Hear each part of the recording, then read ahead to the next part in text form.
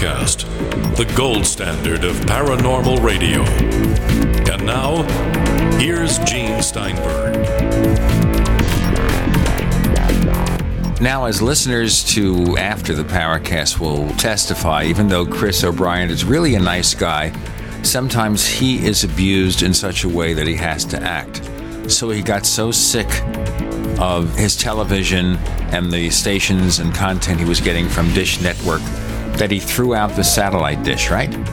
Yeah, with prejudice.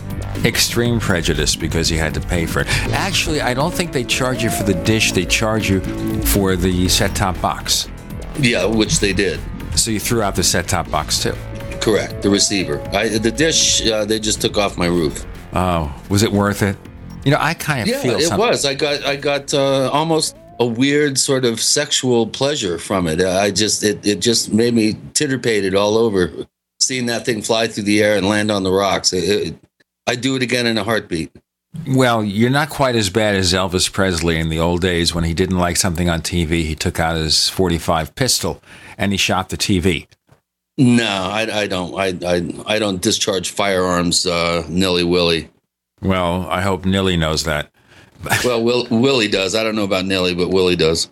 So anyway, if you want to find out what that was all about, you have to listen to After the Paracast. And if you want to know how to get a copy, it's very simple.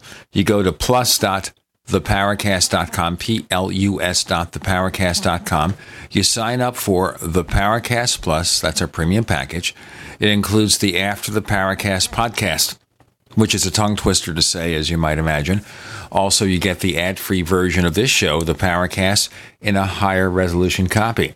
And that works out really well because sometimes we talk to a guest, and a lot of people these days, and I know some of you fit into that category, have decided that their mobile phones must be their landline phones. Chris uses an iPhone. He doesn't have a landline phone. And sometimes the connection is great because an iPhone has good audio. And sometimes AT&T conspires to deliver really bad audio. It's because AT&T does not like the paranormal. Or no coverage. That's my main complaint with AT&T. Out here, Verizon is the go-to service, and AT&T is more of a kind of an urban center coverage. They don't really have, a wide range of service out in the hinterlands. Well, when it comes time to have paid off these devices, maybe I'll switch to Verizon. I don't know. I had some encounters with Verizon support that were worse than AT&T. Now, I'm going to tell people something here that Chris does not know. I'm going to give you a surprise, okay? As you know, most of the time we've had our sites online. We've been hosted by a Linux server, okay? Actually, if you want to know specifically, they're either made by HP or a company called Supermicro. Now, we're doing an experiment today with all our websites. And Chris doesn't know this yet, but now he will be told. Okay? When we get these Xeon servers, they're powerful. They've got, 6 cores, 12 cores, really powerful boxes. And I was talking with a guy from a company called MacStadium.com, and he said you can get pretty good performance if you put all your sites on a tiny Mac Mini, which weighs, about 2 pounds? Wow. So he took a Mac Mini with a 4-core processor. This is getting technical, folks. A big solid-state drive, and we moved all our sites to it. And I bet you can't tell the difference. No, sounds, business as usual to me.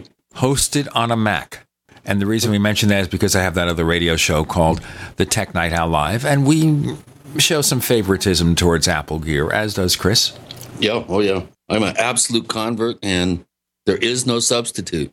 It just works. In fact, what surprises me is that all the simultaneous users we have downloading an episode of the Paracast on a Sunday, that thing doesn't even break a sweat. It's a tiny little box. Take a look at what a Mac Mini is. It's a cheap computer. It's very small. It's a couple inches tall. Very tiny computer. Shows you what happens. And next year, maybe we'll do it on an iWatch, which is now called the Apple Watch. I'm kidding, folks, all right? But I have to say here that I'm just thinking here, as I edited the episode that we did with Greg Bishop, how so many people in the UFO field are really living in a forest and not seeing the trees, or they're looking at the field with tunnel vision. And maybe that's why a lot of people think it's toxic. There are so many fascinating ideas as to what is going on, why it's going on, how we fit into the picture. And when we get people like a Greg Bishop, who is not afraid to think about any possibility and look at things in a realistic way and present the stuff that really is compelling. And I just love it when it comes on. And I was looking at our schedule, and it's like 2.5 years between his last two appearances back in 2012 and again on the 18th of January. And we have to bring him on far more regularly, Chris. I agree. Like I said, I really enjoy having Greg on. He's one of my favorite guests, and his show is my favorite show to be a guest on. Right, because he's not just going to ask you routine questions. He's going to sit there and send your mind off into new directions you haven't considered. And we need so much more of that. I know in the old days, back in the 60s and 70s, I get together with my friends in the UFO field, and we'd start speculating. And these included people like Alan Greenfield. Even Jim Moseley would get involved in this picture. And we talk about possibilities that really didn't get taken seriously by the public because everybody's talking about UFOs as if they are spaceships. We know they're spaceships. We know the aliens are here. Depending on your point of view, they are either here to help us or they are here to harm us. And our universe is so much more complicated than that. It's like human relationships. They're very complicated. Well, just think of the family I live in. Now, my political viewpoints are all over the place. My wife watches Fox News. Oh. And she's a wonderful woman. She's funny, she's pretty, she's talented. She's a great singer, by the way. One day you ought to just get together with your keyboard and have her sing you a couple of tunes. And she's really good. I think we came really close to her getting a position in the entertainment industry. And then, of course, Grayson came along and we had priorities. Hey, let's look at what we have today, because we have a really fascinating episode by somebody that I gather you've probably known for a while, and I don't know him at all, but I was looking at his bio, and it's really interesting. This guy has really done it all in terms of UFO research, and he's got a really fascinating book. Tell us about David Marler. Well, I think I met David back in 1998 at the Show Me conference in St. Charles, Missouri, and I think he spent quite a bit of time in kind of Western Illinois and was involved with a lot of the Missouri MUFON folks. And although I really haven't met him or talked to him since, I happened to be speaking with Ray Stanford. Of course, many of our listeners know about Ray and his very secretive work that he's been doing for quite a number of years, analyzing his UFO films that range all the way back to the 50s.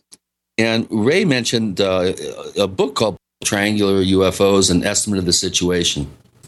And he was urging me to pick up a copy of it and get myself up to speed on David Marler's work. And come to find out, Ray Stanford, of all people, who really doesn't like much of anything in the field of ufology, went to Amazon and gave him a 5-star review. And coming from Ray, I mean, that to me is one of the ultimate endorsements of someone's work, because there's very, very few people in the field that Ray, will speak even positively about, let alone, urge you to check into their work. And there are a number of people, but they're very few and far between. And David Marler is one of them. So, I thought, what the heck? I might give it a shot and see if we can get David on the show. And we have been able to land him.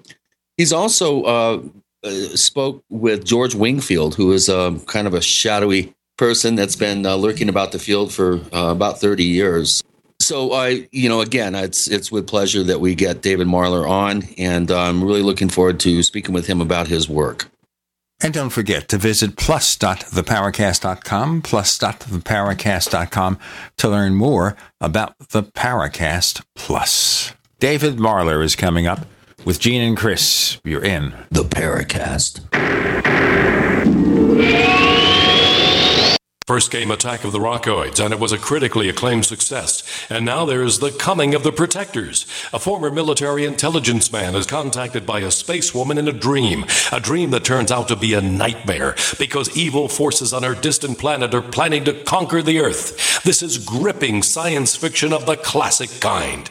Attack of the Rockoids and the Coming of the Protectors. Find out more at rockoids.com. That's rockoids, ROCKOIDS.com.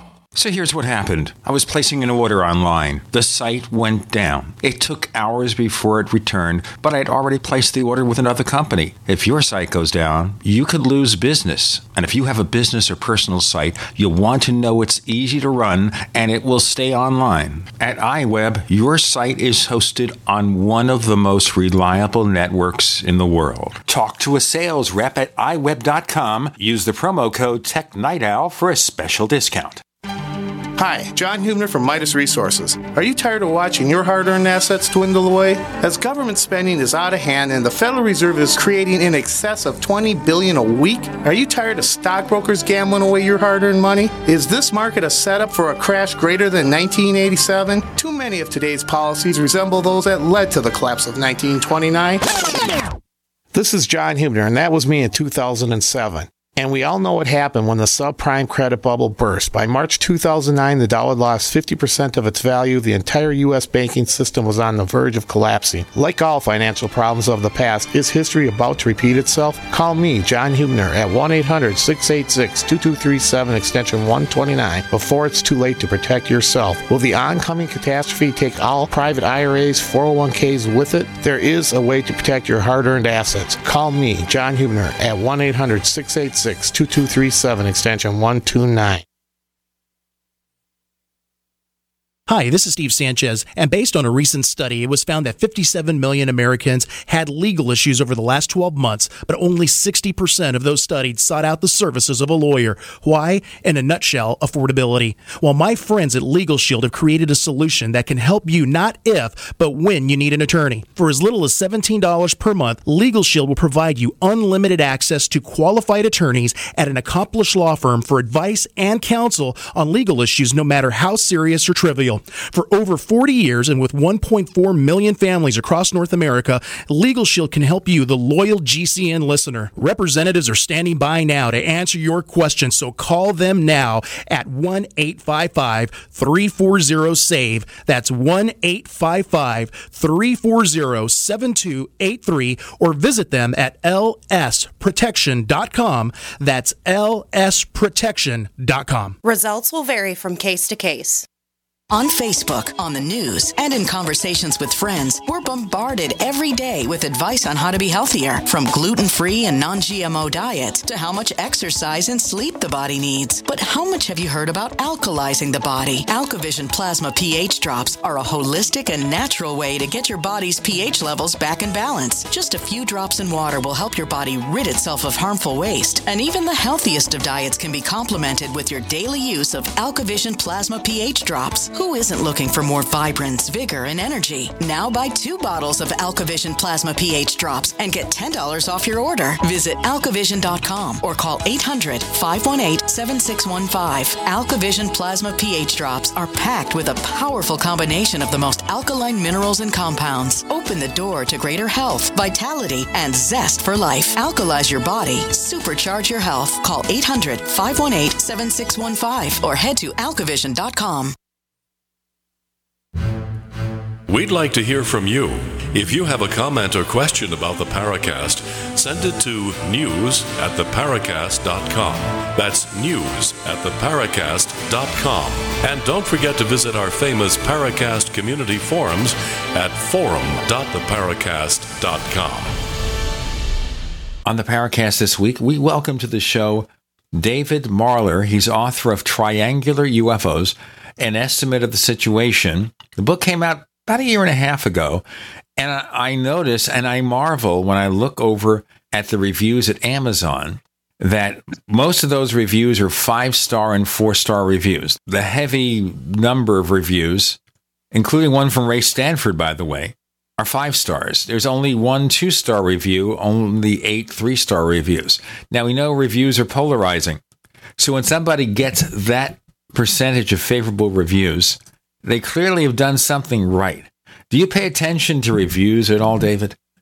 I do. I try to at least keep my finger on the pulse, so to speak, just to kind of see how the book is being received and how the material is being received. And I have to admit, with this being my first book, I was somewhat surprised by that, the reception that it received. I don't think it's so much a reflection on me as a writer so much as I think it was the material that finally, after years and decades of having these reports pour in, that finally there was a book written dedicated to this, very specific subset of UFO reports, which is really the reason why I wrote it. I felt that we really needed to put some laser focus, so to speak, on this subset of reports because they are so prevalent in the UFO reporting today.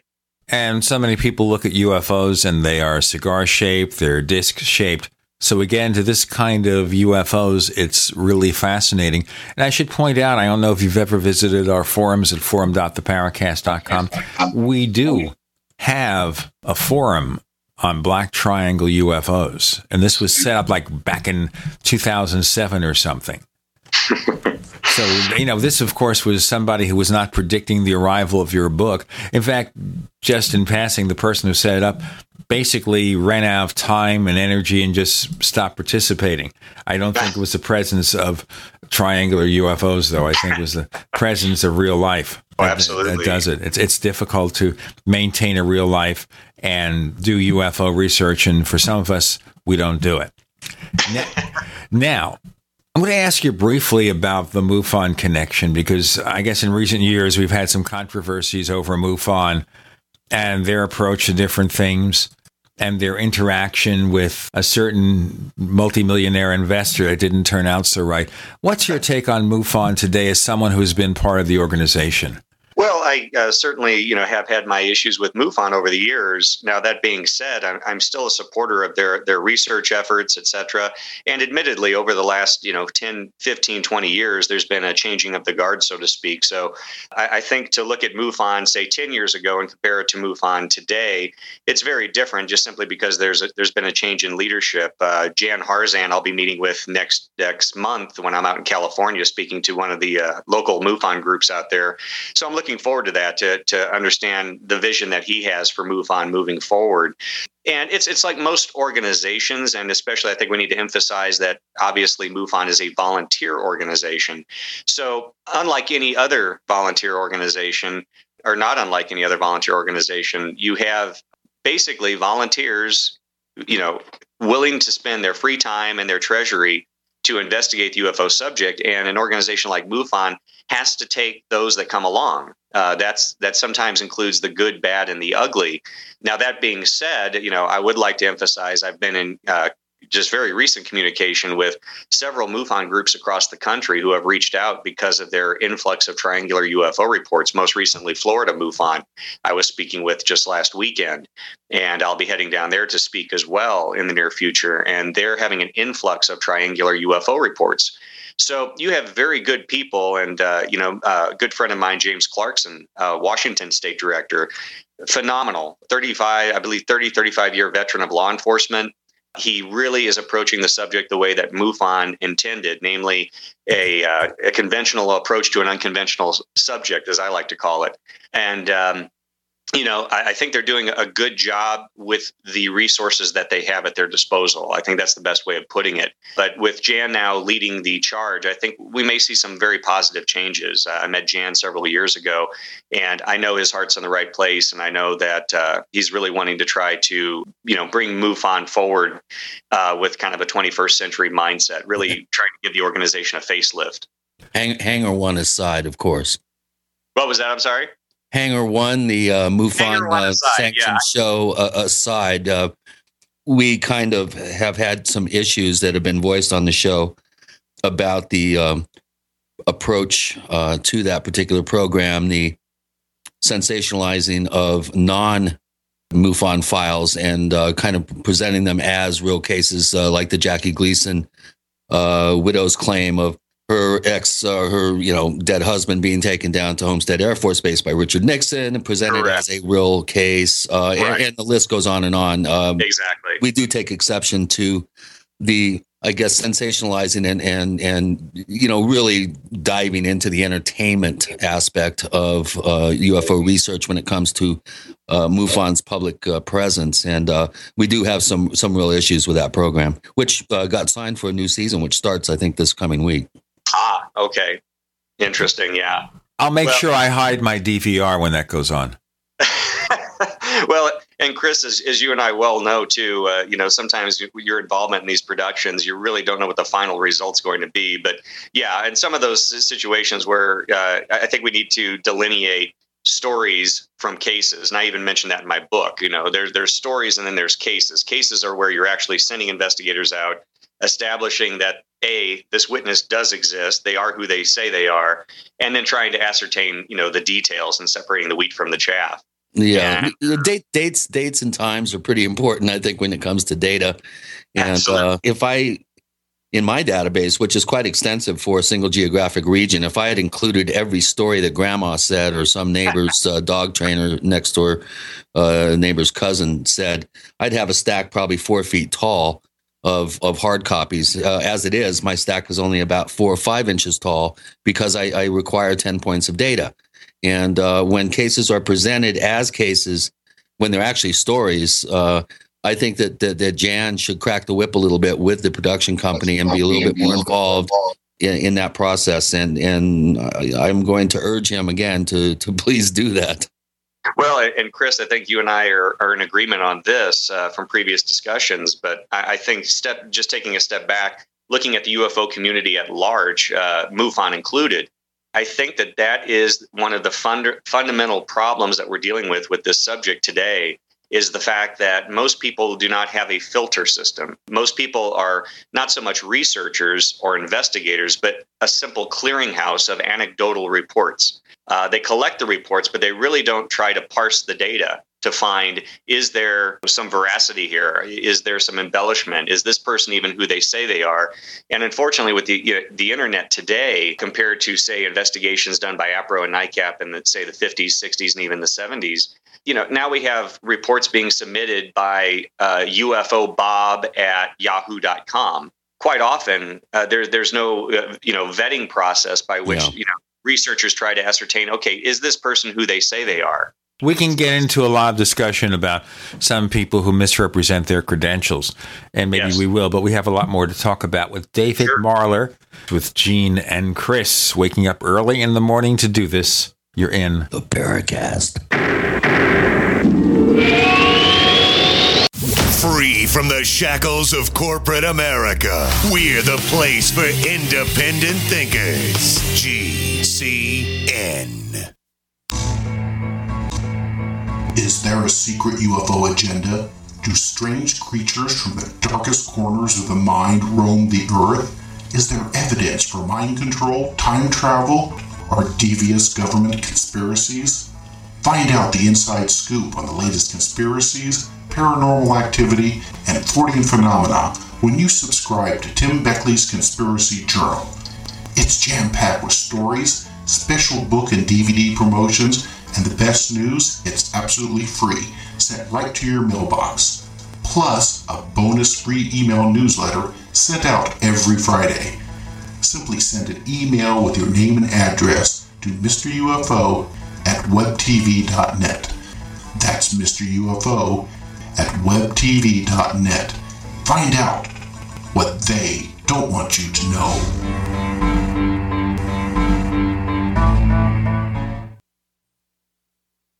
What good is a Big Berkey water filter? We get that question a lot here at BigBerkeyWaterFilters.com, and in a word, the answer is protection. Protection from water main breaks, E. coli contamination, environmental chemical spills, pesticide runoff, chlorine taste and smell, and all forms of fluoride. Plus, Big Berkey water filters are the original gravity water filter system and most trusted on the market for a reason. Tested by multiple independent NSF EPA certified labs, they are the gold standard in water purification. At only 1.7 cents a gallon, a single set of filters filters can last for 5 to 10 years. That means big savings. Big Berkey, the one that's powerful enough to purify stagnant pond water. Get a Big Berkey today at BigBerkeyWaterFilters.com. GCN listeners receive 5% off all ceramic filter systems. Visit our website or call 1-877-99-BERKEY. That's 877-99-BERKEY. Big Berkey Water Filters, for the love of clean water.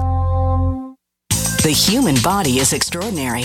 Despite all the stresses we inflict upon it, it still works hard to stay in balance. Thousands upon thousands of people rely upon Heart and Body Extract to help their body stay balanced. This excellent 100% natural herbal formula helps maintain healthy blood pressure levels, cleans arteries, promotes good circulation, balances cholesterol, and more. HB Extract, paired with healthy lifestyle choices like good nutrition and exercise, can give you a life free of pain, sickness, and fear. Recapture your youthful vitality and experience your body healing itself with the aid of HB Extract. It's extremely effective and it starts working in just days. Visit hbextract.com to learn more and to read scores of testimonials from satisfied customers. And we've never increased our price in over 10 years. That makes Heart and Body Extract as great a value now as it was the first day we sold it. A healthy heart is a happy heart. Call 866-295-5305 or go to hbextract.com. Don't complain about your cable bill going up and up and up. Do something about it. Grab a pencil and jot down this special number, 1-855-905-MY-TV. The more cable TV rates go up, the better digital satellite TV looks. Say goodbye to the cable guy and get more of your favorite channels in 100% digital quality for less money. Call 1-855-905-MY-TV. Sign up for packages starting as low as $19.99 and there's no equipment to buy. You get free HD TV upgrade, a free DVR upgrade, and free professional installation. You control what you watch when you watch it. Record your favorite shows. Pause and rewind live TV. Even skip the commercials. Watch local channels too. At just $19.99, what are you waiting for? Pull out your major credit or debit card. Call 1-855-905-MY-TV. 1-855-905-MY-TV. Say goodbye to the cable guy. Cut costs and get more. 1-855-905-MY-TV. 1-855-905-MY-TV.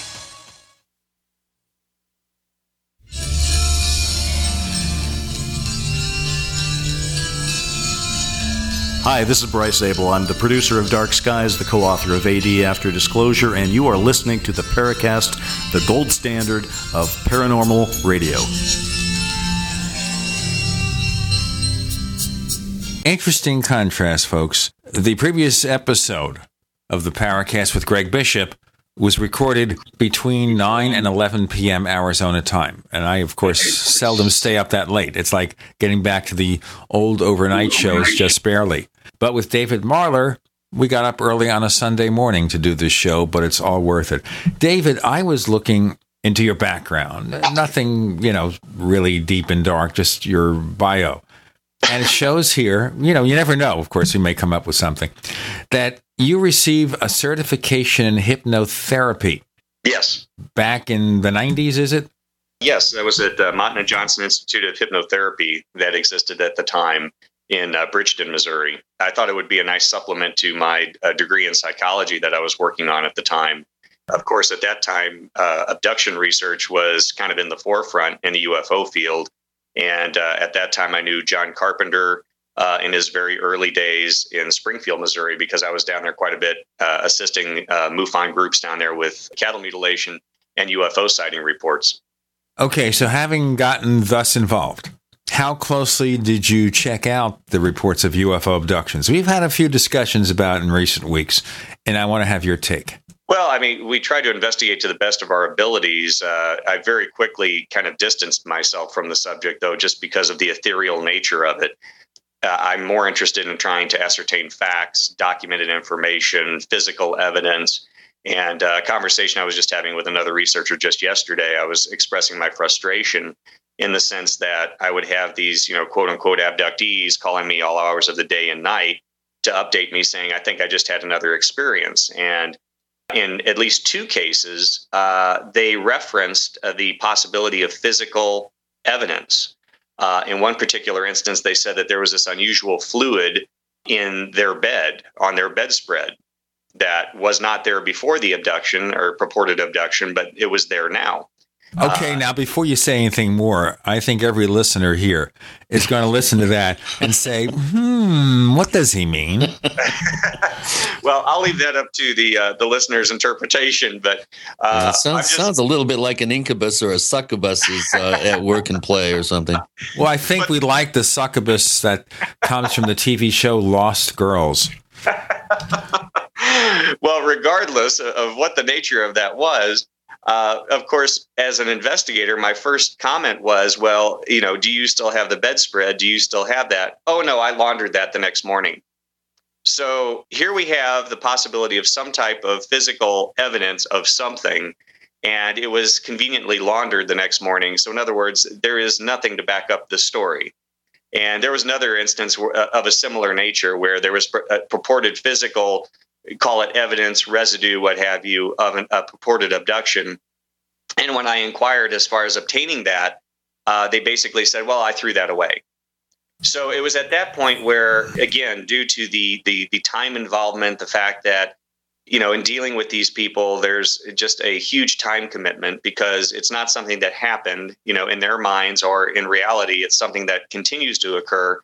But, when you have these instances where I'm not interested in chasing stories, I'm interested in chasing fact. And when you have purported physical evidence to substantiate your story, and in at least these two instances, it conveniently disappeared, at that point, I'm ready to distance myself because I'm not interested just in stories. I'm interested in trying to document these purported encounters. Well, that bothers me, too. If this is such an important element in their lives, why do they treat it so casually? Well, that and one of the other things that I picked up on was the fact that many of these quote-unquote abductees claim that they've been abducted. Now, I don't know about you, Gene and Chris, but if a human came into my bedroom in the middle of the night and was suddenly standing at the foot of my bed, that would really terrify me. If I suddenly woke up and just saw this figure standing there, and I'm talking human now. If we now interpose an alien, a gray, the stereotypical gray into that scenario, I don't know about you, but whether it's an alien or a human, I would probably be pretty traumatized after that. And I would have a hard time going to sleep, especially if, going into some of these detailed narratives that are described, I would be heavily traumatized. Yet I was struck by the fact that a lot of these abductees are so casual and blasé about describing their abductions. And as far as I'm concerned, these stories or these purported abductions are essentially rape. And I've dealt with people, not professionally, but just personally in my life, that have actually been, unfortunately, through a rape episode. And when you talk to these people, you still see the nonverbal body language. You still see that anxiety. You still see that post-traumatic stress that manifests itself when they talk about it. And yet you have these, and I hate to paint with a broad brush, but many of these abductees or purported abductees that will get up at a conference and it's almost like a badge of honor. It's almost like they're describing how they won the lottery or they won a car. There's no hallmarks of a traumatic, emotional, invasive experience. And that's you got to have some red flags going up when you hear that. And another thing, somebody pointed out, I think half jokingly to me, how come it's a lot of middle-aged suburban women that tend to be, it seems to be the focus of a lot of these abduction accounts. And I don't think that, again, using your term, using a broad brush, I don't think that that's completely accurate, but it does kind of make you wonder that there appears to be obviously an intensely deep-rooted psychological component to this particular mystery that I think is often glossed over and overlooked. And I think you're bringing up a very good point here. Well, there was one particular case I investigated in the Midwest. This goes back at least 10, 15 years now. And there were just like any investigation that you or I would conduct, you look for inconsistencies in the narrative. And I'll never forget this one particular instance. It was a very, based on my observations, very lonely woman. And she described that she believed she was abducted. Again, I didn't see the hallmarks of any type of traumatic experience as she's describing it. But she went on to describe the fact that this 30-foot UFO landed outside. And obviously, I wanted to go see where this occurred. When we're finished talking, do you mind if we go outside? You can show me. She proceeds to take me out the back door and walk to the side of the house. And this was in a fairly residential area. And she said, well, this is where it's set down. Now, mind you, she described a 30-foot UFO, diameter UFO, and the space between the two houses could not have been more than 8 feet. And the area where she said the vegetation was pressed down was just a little flower bed. And indeed, there were a few flowers and little plants pressed down. But to be honest with you, I noticed there were cats running around. So if anything, it looked like it was where the cat had actually nestled down. But 30-foot diameter UFO squeezing into an 8-foot space between these two buildings, it just simply didn't add up. You know what? The UFO was a TARDIS. Oh, but I mean, it's things like this, obviously, anything from a sighting report to a cattle mutilation report to an abduction report that as investigators, we need to weed out. And, unfortunately, as we know in this field, it's rampant with the credulous UFO believer that accepts everything. And then we have on the other end of the spectrum, the arch skeptic that refuses to accept or investigate anything. And I think really, where the work is being done, where people like ourselves are engaged in this, is trying to separate the wheat from the chaff. It's much harder to try to weed out the two versus just arbitrarily accepting or arbitrarily dismissing all of it. Now, some people who have investigated abductions say that this is the result of ET or whatever it is, coming here to create a hybrid race. So we have some abductees, women obviously, claiming to have been impregnated, artificially inseminated by these alien beings, and maybe to have even seen the spawn of this illicit relationship or whatever it is. And I want to ask you in our next segment about that, about the viewpoint that abductions are not only real, and we can get your take as to what's causing it, but are the result of aliens engaging in some kind of genetic experimentation or game. We have David Marler joining Gene and Chris. You're in the Paracast.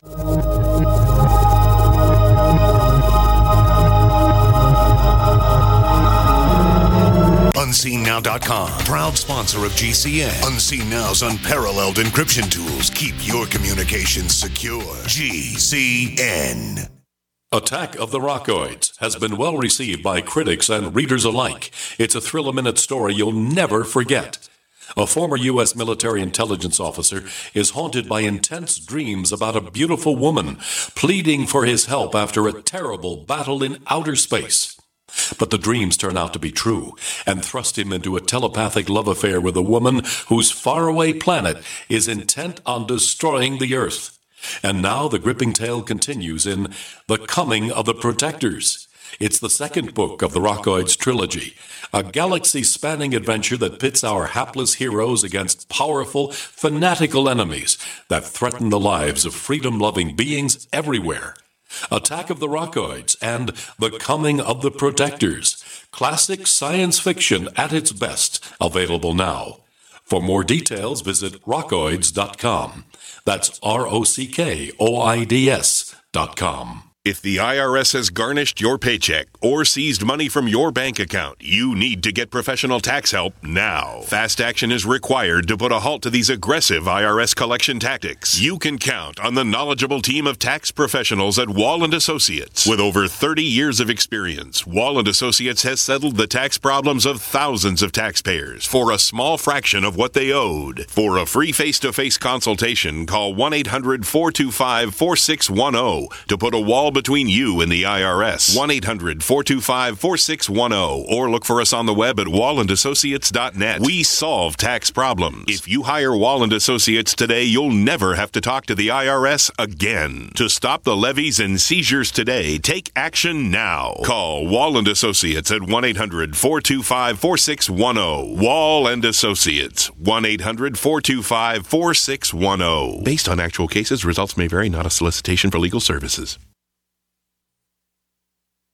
We all know that Berkey water purification systems are the most trusted name in water filtration. As an authorized Berkey dealer for over 6 years and serving thousands of satisfied customers, the Berkey Guy offers amazing specials for Berkey water filtration systems. The Berkey Light systems include a set of self-sterilizing and recleanable black purification elements that purify water by removing chlorine, pathogenic bacteria, cysts, and parasites to non-detectable levels and remove harmful chemicals such as herbicides and pesticides. Order the Berkey Light system today, complete with 2 black Berkey elements for only $231, and the Berkey Guy will ship your order free of charge. With the purchase of a Berkey Light, the Berkey Guy is also offering a set of fluoride and arsenic filters for only $39.99. That's over 30% off the retail price. Call the Berkey Guy at 1-877-886-3653. That's 1-877-886-3653. Or order online at goberkey.com. That's goberkey.com today.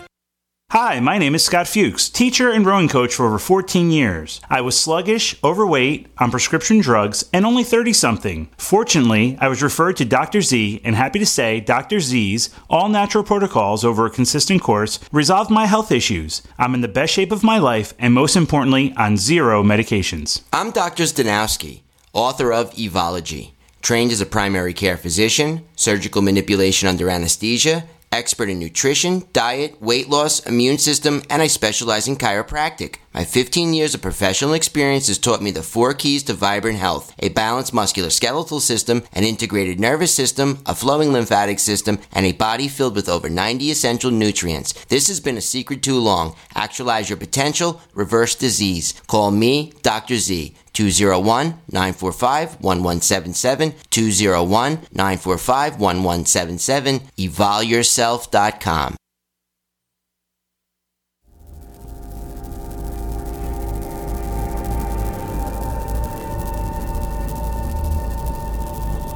This is Robert Hastings, author of UFOs and Nukes, and you're listening to the Paracast, the gold standard of paranormal radio.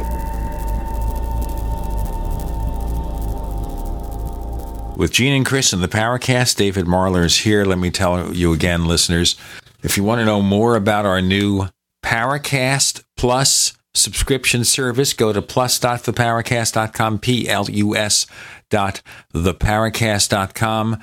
For $5 a month, $50 a year, you get a higher resolution copy of the Paracast without the ads and the exclusive After the Paracast podcast. More to come. Plus.theparacast.com. With David Marler, I framed my question at the beginning of the last episode about the fact that we have people like Dr. David Jacobs and the late Bud Hopkins taking abductions very seriously. To them, it's evidence of alien visitation. Dr. Jacobs very much in favor of this hybrid race theory. What's your take about that, and what do you think is causing people to believe they were abducted by aliens? Well, first, let me preface the fact that I'm not going to sit here and deny that alien abductions can't exist. I certainly don't know. So I'll be the first to say that. And that's quite often my statement with a lot of this UFO-related subject matter. I don't know. So I'm not going to, categorically state that abductions are not occurring. But that being said, I think with these claims, we need to have a high degree of evidence to support these theories and these ideas. In my humble opinion, I just don't see enough evidence to support these ideas.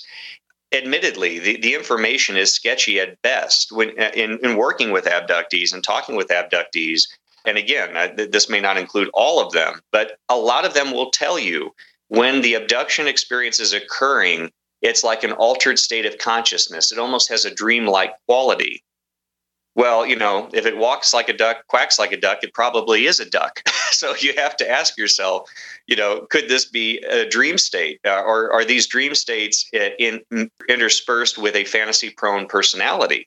My background is actually in sleep medicine. I'm a registered polysomnographic technician. I actually ran sleep studies in St. Louis, and I work for an international company that deals in sleep and respiratory medicine. I've worked with a number of narcoleptics. I've actually ran the studies to basically diagnose their medical condition in a controlled lab environment. I personally have ran dozens, if not hundreds, of patients who ultimately received the diagnosis of narcolepsy. And they described, as I'm watching them, as they're sleeping, as I'm video recording them, as I'm measuring all the physiological parameters, they wake up after I go into the room and they say, I saw a figure standing at the foot of my bed, or I saw lights flying around the room. In many cases, sleep paralysis is also an indicator of narcolepsy. And a lot of times they would say, I felt paralyzed, I couldn't move, there was a presence in the room, there was a figure standing at the foot of my bed. So with my knowledge of sleep medicine, I have to look at that as well and say, are some of these people experiencing sleep paralysis? Are they in fact having hypnagogic hallucinations? Because I personally, in my own experience, have dealt with these patients and they have relayed this to me. So I have to be very cautious about these claims. And again, I think it comes back to physical evidence. And I know there have been a lot of reports of fetuses that were later taken. But, again, I think a lot of that can be chalked up to just spontaneous abortion, which is a natural process that occurs. I think just like a UFO sighting case, we need to rule out all the prosaic explanations before we're willing to entertain the extraterrestrial or non-worldly nature of these so-called reports. Boy, you're sure preaching to the choir with that one. Jeez. Boy, it sounds like something that Gene and I have been saying for quite a number of years now, and we absolutely agree with you. That's not to say that there isn't something at the core of this that's very real, very scary. But when people like David Jacobs and others make claims that millions of people are being subjected to alien abduction, millions of people, it's statements like that just makes me squirm because, like you said, we don't have the evidence to support such a fantastic statement like that. No, and Chris, and like you said, I'm not here to say alien abductions are not occurring. I can't say that definitively. Like I can't sit here and say there is not a God. I mean, I can't be that arrogant to make a statement like that. And I will say that I've met Dr. David Jacobs, and I enjoy speaking with Dr. Jacobs. And one thing that unfortunately, I think is eclipsed by his abduction research in later years. He wrote, in my opinion, one of the earliest and most definitive histories of the UFO subject, the UFO controversy in America. Just an absolute classic, in my opinion, that was really only eclipsed by the later historical books by Richard Dolan. Right. Yeah, true. It was. It's a go-to book. Very well done, too. I mean, the guy's a professor of history, so, he's no slouch when it comes to the academic side. When we started subscribing numbers to the degree that you're describing, I think we need to be very cautious about that. And I know that we need to be very careful. And let's be honest, in any scientific field or area of inquiry, we need to be very careful about statements that we make. And I think, yes, when we start extrapolating and saying millions of these experiences are occurring, despite the number of cases that may be on your desk, I still think we need to be very cautious, because as far as the so-called alien implants that have been recovered, interesting, but I'm still not convinced. I'm sorry. I don't see anything that suggests advanced technology as a result of these so-called implants. If anything, they're normal prosaic objects that have entered the person's body either due to accident or what have you, that have later become calcified, the body's natural response to trying to basically dispel the foreign object. I just haven't seen any compelling evidence in the way of these so-called alien implants. Have you seen Daryl Sims' collection? I haven't. I actually met Daryl for the first time at the Roswell conference last year, but I'm hoping to reconnect with him and have further discussions. Yeah, he's got quite an interesting assemblage of the purported alien implants. And I'll tell you, boy, with the state of nanotechnology today, it's kind of a head scratcher how any of those objects could be construed as some sort of high-tech monitoring device or an alien implant. One I could have sworn looked like the smallest size finishing nail. I mean, it was a finishing nail. Yeah. I mean, it had a little head on it and it had a point, I mean, exactly. Yeah. So I don't know. Again, like I said, I did work with abductees in the early 90s. Like I said, I very quickly shied away from that area of research. And I know Kathleen Martin, very well, a friend of mine, and I respect her work. I think she brings a certain level of sobriety to the area of abduction research, in the sense that I think she's really trying to do the investigations, do the research the proper way. I don't think she's necessarily prone to hyperbole, as we were describing with some of the other researchers, as far as, trying to subscribe numbers and things like that. But I think Kathleen is her heart's in the right place, and I think she's doing good work. And I'm all for investigating these cases. I don't believe that we should ever approach the UFO subject or any of the facets of the UFO subject, whether it's abductions, cattle mutilations, UFO sightings, etc., from a point of ignorance. I think we should investigate, but we should also bring a certain modicum of skepticism when we're doing these investigations. Yeah, I think the bar needs to be set at I think just generally a higher place. But enough of these abduction cases, and it's good to know that someone with your educational background and your work history has become involved in that particular subject. We need more people like you, David, doing that. But what we're here to talk about today primarily is this really good book that you've written that I really can't recommend to our listeners enough. This is a subset of UFO sightings that you hear about a lot, but there hasn't been this kind of real intensive look at this particular subject and a breakdown of these cases. Some very, very compelling, well-documented cases too, I might add.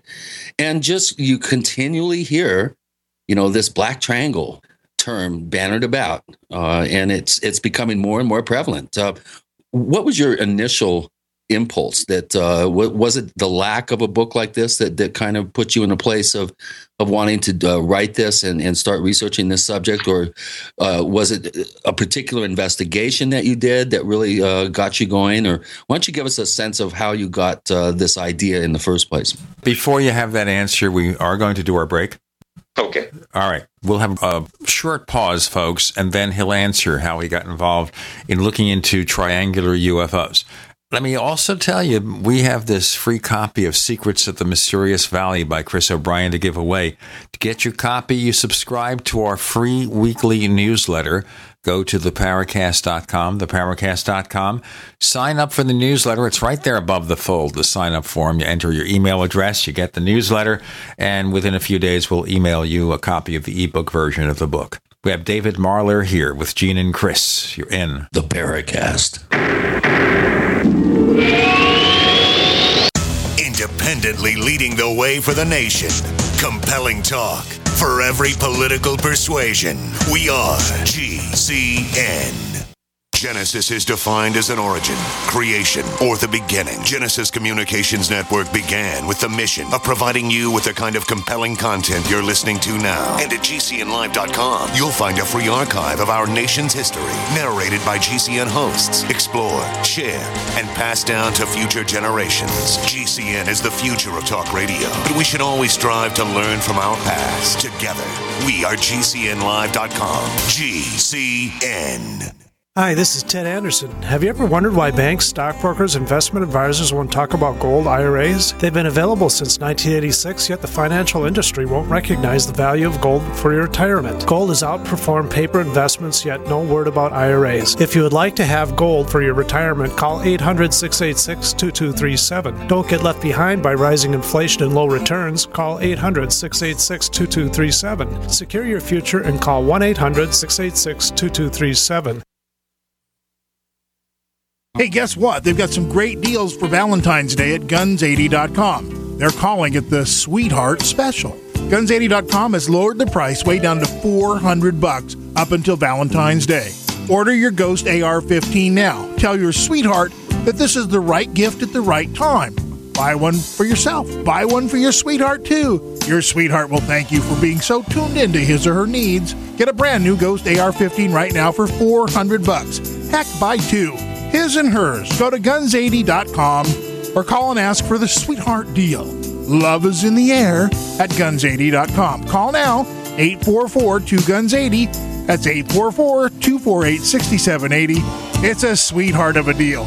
Actually, it's a steal at $400, so call Guns80.com at 844-2GUNS80. But hurry, supplies are limited. Call 844-2GUNS80 or get your Ghost AR-15 today at Guns80.com on the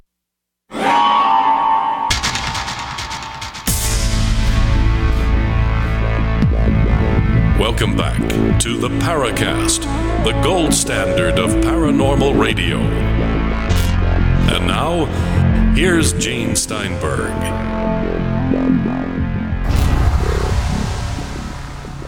So now we move into our laser-like focus of triangular UFOs. David Marler? Well, you had asked about where my interest really started with regard to the triangular UFO phenomenon.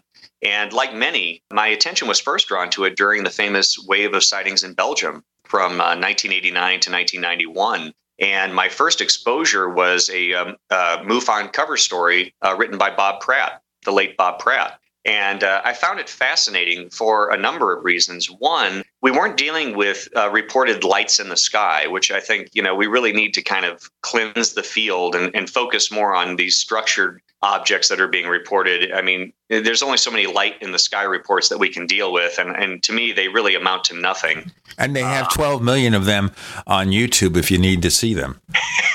Exactly. You can spend a lifetime reviewing all these light in the sky videos that have been captured.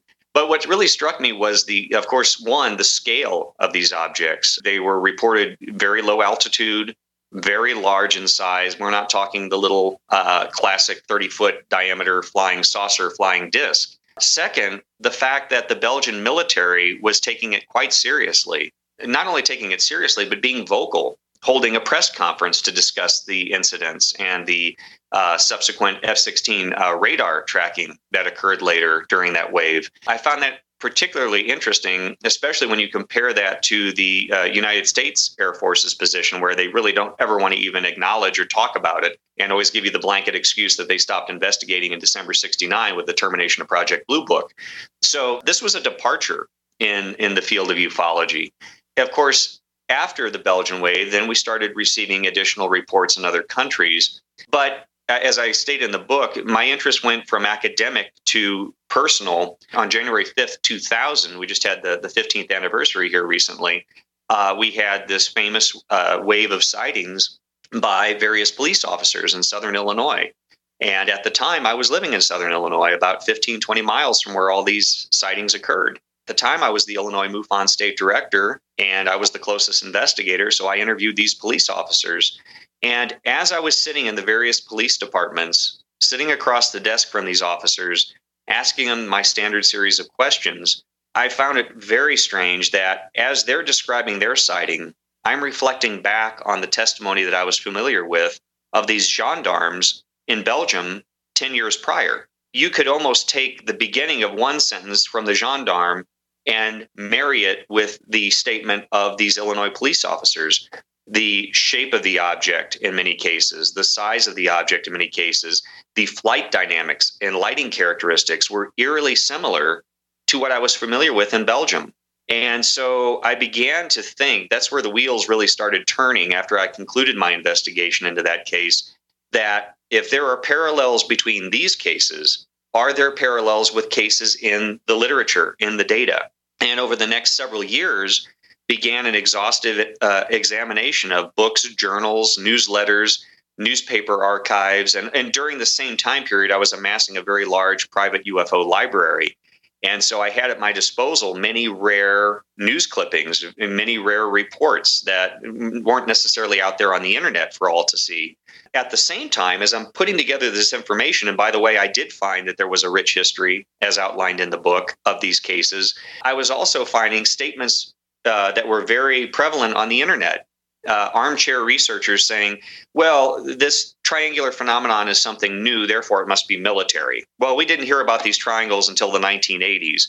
And Gene and Chris, I'm sitting there as I'm reading these articles or postings on the internet. I'm looking at a wealth of newspaper articles right in front of me, going back to 1960s, going back to the 1950s, not only describing triangular UFOs, but triangular UFOs with the same lighting characteristics. There's one case in the book from the Hartford Courant from 1960 with a sketch of the UFO.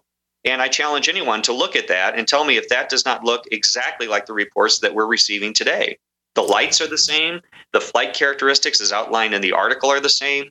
The witness stated that with the other witnesses that were present, it was a multiple witness case, that one of the eeriest aspects was the fact that it was completely silent. which is, of course, another characteristic or hallmark of these cases that we hear today. So as I systematically started outlining, and if you had a chance to review a lot of the cases in the book, there's a wealth of case material, and there seems to be, as I like to say, a hell of a lot of smoke. So where there's smoke, there's fire. So I don't think we can summarily dismiss these accounts, and I don't think we can summarily attribute these to military aircraft. Now, once again, there is that claim that you've heard that these things only originated in the 1980s, which, of course, we know doesn't seem to be the case. That was one of the arguments that was being made, is that many of the people were saying, well, since these didn't appear till the 1980s, that these must be military aircraft. But yeah, you were saying there's some from the 60s, from the early 60s, actually, if I remember from the book. Late 1800s are the earliest accounts that I found, and that was actually attributed to Don Quixote's first book, The Flying Saucers Are Real. He describes a number or a wave of sightings that occurred all the way back into the 1890 is one of the earliest accounts. And he described that over the Dutch East Indies, that several large aerial bodies were sighted. He said that the accounts were describing them roughly as triangular, about 100 feet on the base and 200 feet on the sides. And so we have early reports of triangular objects in the sky, but not just triangular objects, but of appreciable size. Those size estimates are, of course, similar to later reports we received. And then he states that, 5 years after that, there was a wave of sightings in England and Scotland, describing those large triangular objects similar to those as seen in the Dutch East Indies. And then there's a 1936 case, which Peter Davenport at the National UFO Reporting Center had received a report from years ago from a gentleman now deceased, where in 1936 he claimed to have seen a UFO, which at that time he described as in the shape of a flat iron. He said it was wider at the back and pointed at the front. He described the way that the object moved, very similar to the modern-day contemporary descriptions. Well, is there a way to differentiate, especially at night, between a triangular array of lights and a solid craft? Because, I recall from my own investigative work that occasionally you'll get sightings of multiple craft that seem to be in a triangular formation, and that is misconstrued by the witness as being a large triangular UFO. Is there any way we can differentiate between those two? I don't really think we can.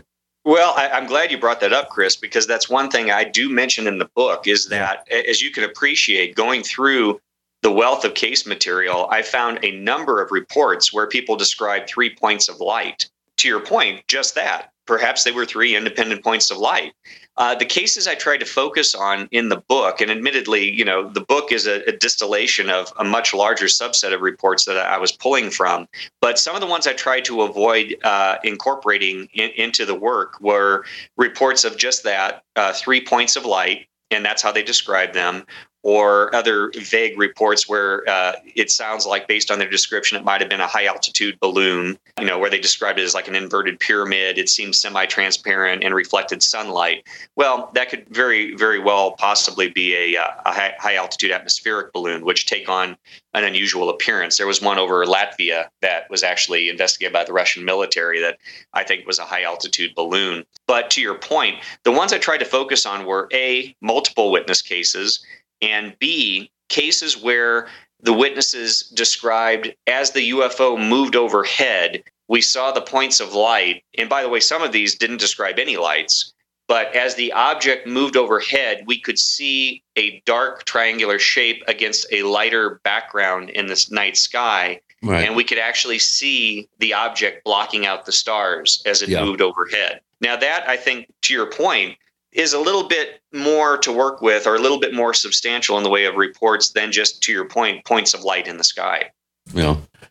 Getting substantial, we're talking about a nuts and bolts phenomenon here, because it's something that you can see as a structured craft, which is so very different from any of the UFO cases, and that's why it makes it more compelling, and we've got a lot more compelling stuff to talk about.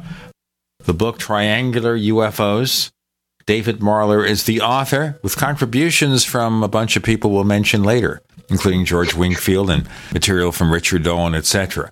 More to come with Gene and Chris. You're in the Paracast. Do you need a website? Well, you can get a great deal on hosting services with Namecheap's legendary coupon code. They're offering substantial hosting discounts on shared hosting, business hosting, VPS hosting, reseller hosting, and even dedicated servers. Namecheap is preferred by millions. It's backed by a money-back guarantee. Use the coupon code LEGENDARY to cash in on the special deal at Namecheap.com, Namecheap.com. First came Attack of the Rockoids, and it was a critically acclaimed success. And now there is The Coming of the Protectors. A former military intelligence man is contacted by a space woman in a dream that turns out to be a nightmare because evil forces on her distant planet are planning to conquer the Earth. This is gripping science fiction of the classic kind. Attack of the Rockoids and The Coming of the Protectors. Find out more at rockoids.com. That's Rockoids, ROCKOIDS.com. Friends, this is Alex Jones for MidasResources.com. For more than 15 years, I have exclusively used Midas Resources for all my precious metal needs. Whether it's bullion or collectibles you're looking for, Midas Resources is simply the best. I own my gold as a hedge against inflation. This Federal Reserve fiat currency could go the way of the Deutschmark and the Weimar Republic anytime. In these historically dangerous times, it makes sense to physically hold gold and silver. Midas already has some of the best deals in the industry. But if you give them a call and mention the radio special, they will give you a list of the day's super specials. Midas brokers are standing by to answer all your questions at 800-686-2237. They also have a lot of informative free literature explaining the opportunities and risk of holding precious metals. They are ready to answer your questions at 800-686-2237. Again, that's 800-686-2237.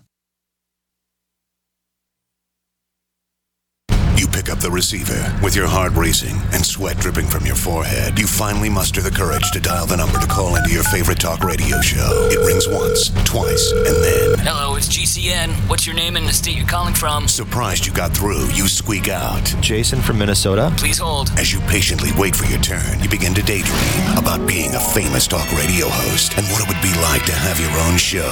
Jason from Minnesota, you're up. Millions of loyal listeners worldwide waiting to call and talk to you. Caller, are you there? Cheering crowds surround you, calling out your name. Jason! Jason! Going once, twice. Okay, we gotta move on to the next caller. You blew it.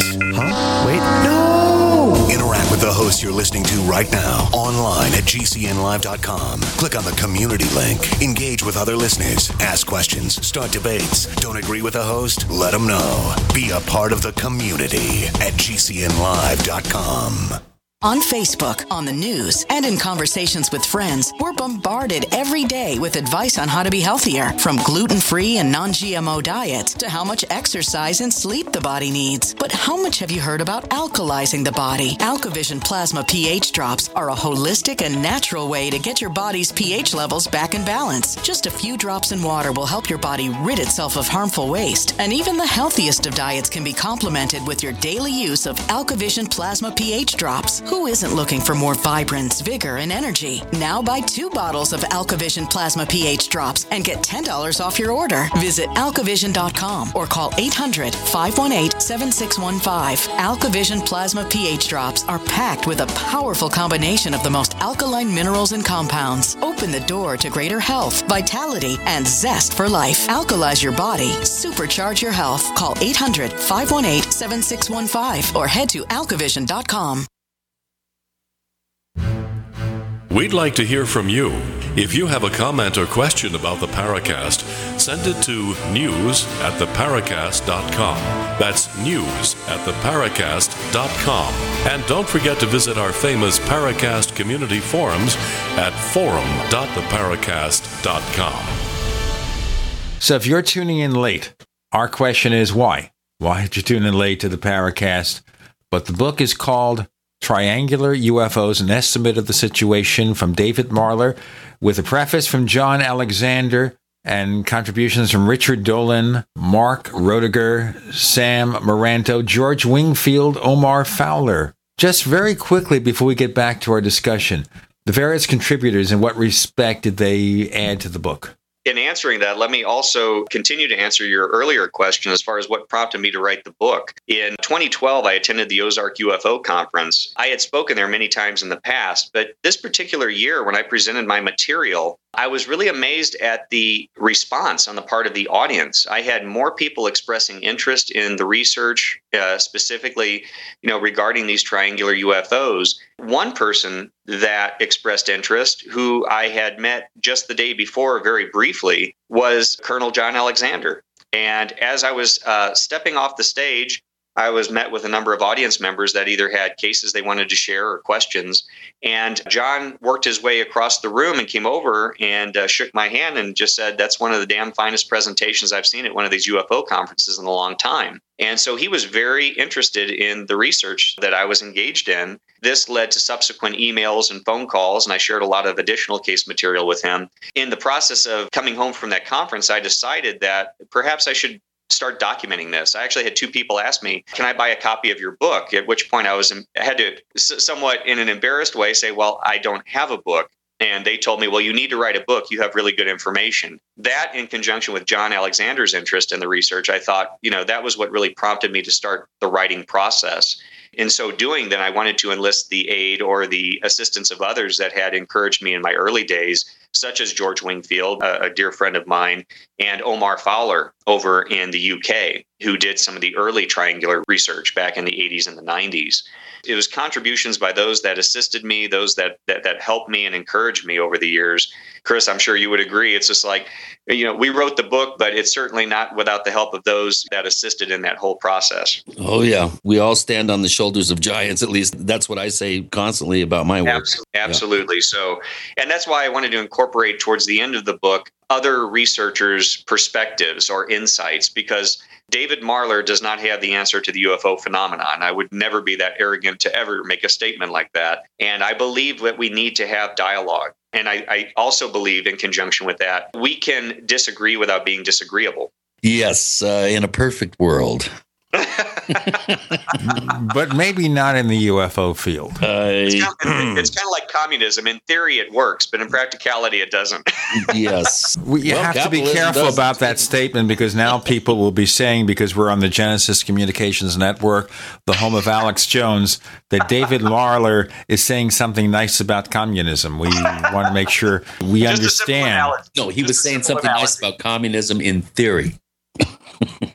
Big difference. Well, I must say, one of the cases that I've always been very intrigued by, of course, are the Phoenix Lights case, having been actually working down in Casa Grande, Arizona, about a third of the way from Phoenix to Tucson on I-10, staying in a motel room, watching the NCAA basketball finals that night, hearing hooping and hollering outside and thinking, wow, somebody must have a TV in the parking lot. And then to see this guy come on, break into the game and say, "I'm standing here and there's a huge UFO behind me." And I'm thinking, what's going on? So I run outside and all these people are milling around saying, "Oh, you missed it. It just flew over about 20 minutes ago." And I'm like, oh, man. What about the Phoenix Lights? I mean, you've heard some pretty interesting skeptical analysis of the event. Recently, we had stories of skeptics coming forward with this flight of Air Force planes that was misconstrued as the Phoenix Lights. Right. I've done a bit of looking into this particular case, obviously, having almost been a witness to it. Where do you come down on this particular case? It's quite celebrated, that in Stephenville, of course. Yes. But where do you come down on that? You had some interesting observations in the book. Yeah, I believe that there was an unidentified flying object that was traversing the state of Arizona. I don't believe that it was A-10 warthogs dropping flares over the Berry Goldwater test range. Now, that being said, and I know this is a point of consternation for a lot of people, the famous videos that have been shot of the lights over Phoenix, in my estimation, are just that, flares being dropped from A-10 warthogs over the Berry Goldwater test range. But the thing that I think is important is that, 45 minutes to an hour after the initial wave of sightings, those flares were dropped over the Berry Goldwater test range. So we are talking two different incidents. I have a hard time dismissing all of the eyewitness testimony all the way down the state of Arizona, where people were describing this. And to the point we were discussing earlier with regard to just points of light in the sky, many of the eyewitnesses in the greater Phoenix area described lights on the craft, on this object, but they were recessed. So in order for these lights to appear to be recessed, they're seeing some type of superstructure either around or attached to all of these lights. Again, I just don't think we can summarily dismiss all of this eyewitness testimony. I think something flew over the area. Now, what it was, I don't know. But there has been so much, I think, in the way of muddying of the water with these famous videos, because people always tend to gravitate towards videos and photographs. And in my estimation, and Chris, I'd be interested on your take as well, when you look at that famous video of the Phoenix lights, if you've ever seen military aircraft dispersing flares, that's exactly what it looks like. You see this series of lights appearing one after the other with equal spacing between their deployment. I absolutely agree. I think that was probably a red herring, a quickly dispatched red herring to try to take the focus off the initial event, which, as you mentioned, occurred about 45 minutes prior to that. We do have this whole flight line that's been established from all the way up around Henderson, Nevada, going all the way down the Prescott Valley, hitting 17, and going down and then following I-10 down to Tucson, where then it appears to have made, I think, a turn to the west, if I remember. I believe so. There were witnesses all along that particular flight path. Much of the witness testimony, to my knowledge, does not conform to the actual shape that you see in the famous footage, which to me were unusual looking flares. They did, I think, hang there a little longer than your average flare would. There is some interesting things we can talk about in terms of the technology of those flares, but I agree absolutely that was not only flares, but I think they were hastily dispatched up there to try to take the focus off the initial event. I'm glad you said that, because I just did a recent lecture here in Albuquerque for the local MUFON group. We touched on that. It's reassuring to hear your take on that as well, because I tend to agree that it was almost as though, and again, I must preface this by saying it's sheer speculation on my part, it was almost like they wanted to establish plausible deniability. Get some A-10s up there, dispatch some flares. That way we can attribute any of these sightings to that and dismiss this whole thing and try to diminish the level of interest. What's interesting, though, I draw parallels to this other wave of sightings, namely the Hudson Valley wave from 83 to 86, because it's interesting in the sense that they're describing these flying wings or chevron-shaped UFOs, but also what's interesting is the fact that the Hudson Valley wave had these UFOs sighted. And then shortly thereafter, we had reports of Cessna planes going up with these unusual lighting arrays. It's case in that respect. David, we'll do our break here. David Marler joining us. We're talking about those Hudson Valley UFO sightings and more coming with Gene and Chris. You're in the Paracast.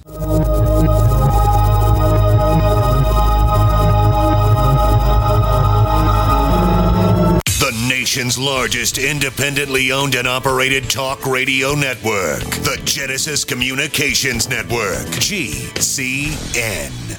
Graphic Converter is the image manipulation tool for the rest of us. It does not use any database. You get full control of all your files. Want to view the images of a folder? Drag it into Graphic Converter and a powerful browser opens up to show your image files. You could use it for slideshows. You could use it to import images from digital cameras or from scanners. Need to do some image editing? You can do that too in Graphic Converter. Also print catalogs. Convert from so many formats I can't even list them. Download now to see if Graphic Converter is good for you, like 1.5 million other users. Guess what? You could save money when you buy Graphic Converter. Use the coupon code Night Owl. Use the coupon code Night Owl to get a special price for Graphic Converter. Go to lemkesoft.com. That's LEMKE soft.com. lemkesoft.com. LEMKE soft.com.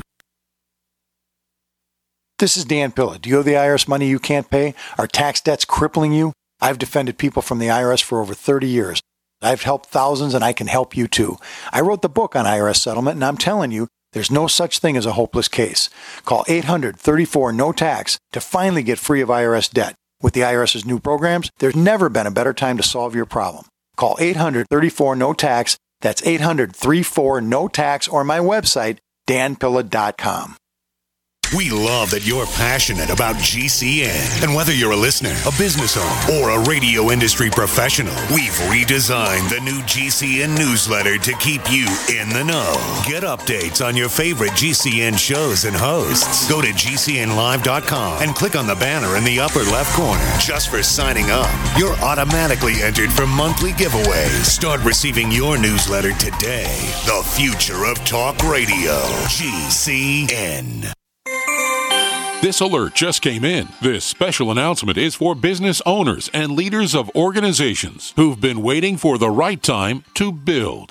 General Steel has made it impossible to wait any longer with rock-bottom prices that could save you thousands. That's right, General Steel, America's leader in pre-engineered structures, is offering buildings at prices you will never see again. Don't miss these prices. A 50 by 100 for $35,000. You heard right. That's 5,000 square feet for $35,000. Manufacturers, if you need a larger building, try a 100 by 100 commercial building for $129,000. You can't afford to rent with these prices. Imagine a 70 by 100-foot church building for under $69,000. With the economy improving and interest rates still at historic lows, you can't afford to wait. So call 866-91-STEEL. Lock in your price now. Call 866-91-STEEL. That's 866-917-8335. Hi, I'm Dr. Joel Wallach, the Dead Doctors Don't Lie guy. There's no reason why you shouldn't live to be at least 100 and have a great time getting there. And I'm going to give you a free copy of my lecture that tells you exactly how to do it. In fact, after you've lived a long and healthy life, there should be only 2 documents in your medical chart, a birth certificate and a death certificate. I'm Dr. Wallach with a warning. If you have a 4-inch medical chart, if you take prescription drugs for high cholesterol, high blood pressure, arthritis, joint pains, and other health issues, the medical profession is failing you. They're using you for an ATM machine. My free lecture is going to reveal what pharmaceutical companies don't want you to know. There's been groundbreaking research and discoveries on how to effectively treat or eliminate over 900 different diseases naturally, and it's all in my free lecture called Deadly Recipe. So call toll-free 1-855-79-YOUNG. Again, that's toll-free 1-855-79-YOUNG. 1-855-79-YOUNG.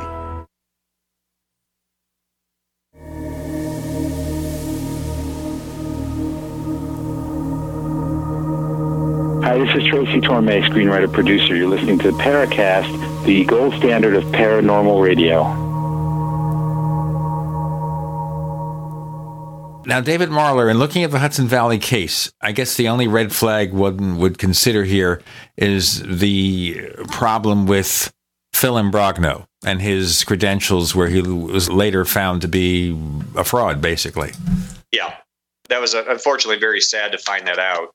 And I've had this discussion with some of the other researchers as well, where, now in retrospect, we're trying to tease out this information. But I would like to emphasize that, at least in respect to my book, I didn't draw strictly from, the book Night Siege, which was co-authored by Philip Imbrogno, as well as Bob Pratt and Dr. Hynek. But I did actually go to the original source materials. I actually do have a wealth of case material, namely the original local newspaper articles from that time. So to that point, and it's a very valid point to bring up, that I did go to the original newspapers at the time to try to ascertain what was being reported and to also verify what was being documented in Night Siege. Yeah, and again, we have a series of reports that were literally witnessed by hundreds, if not thousands, of people. So it's not like you just have some isolated redneck yahoo sitting out in a trailer park somewhere.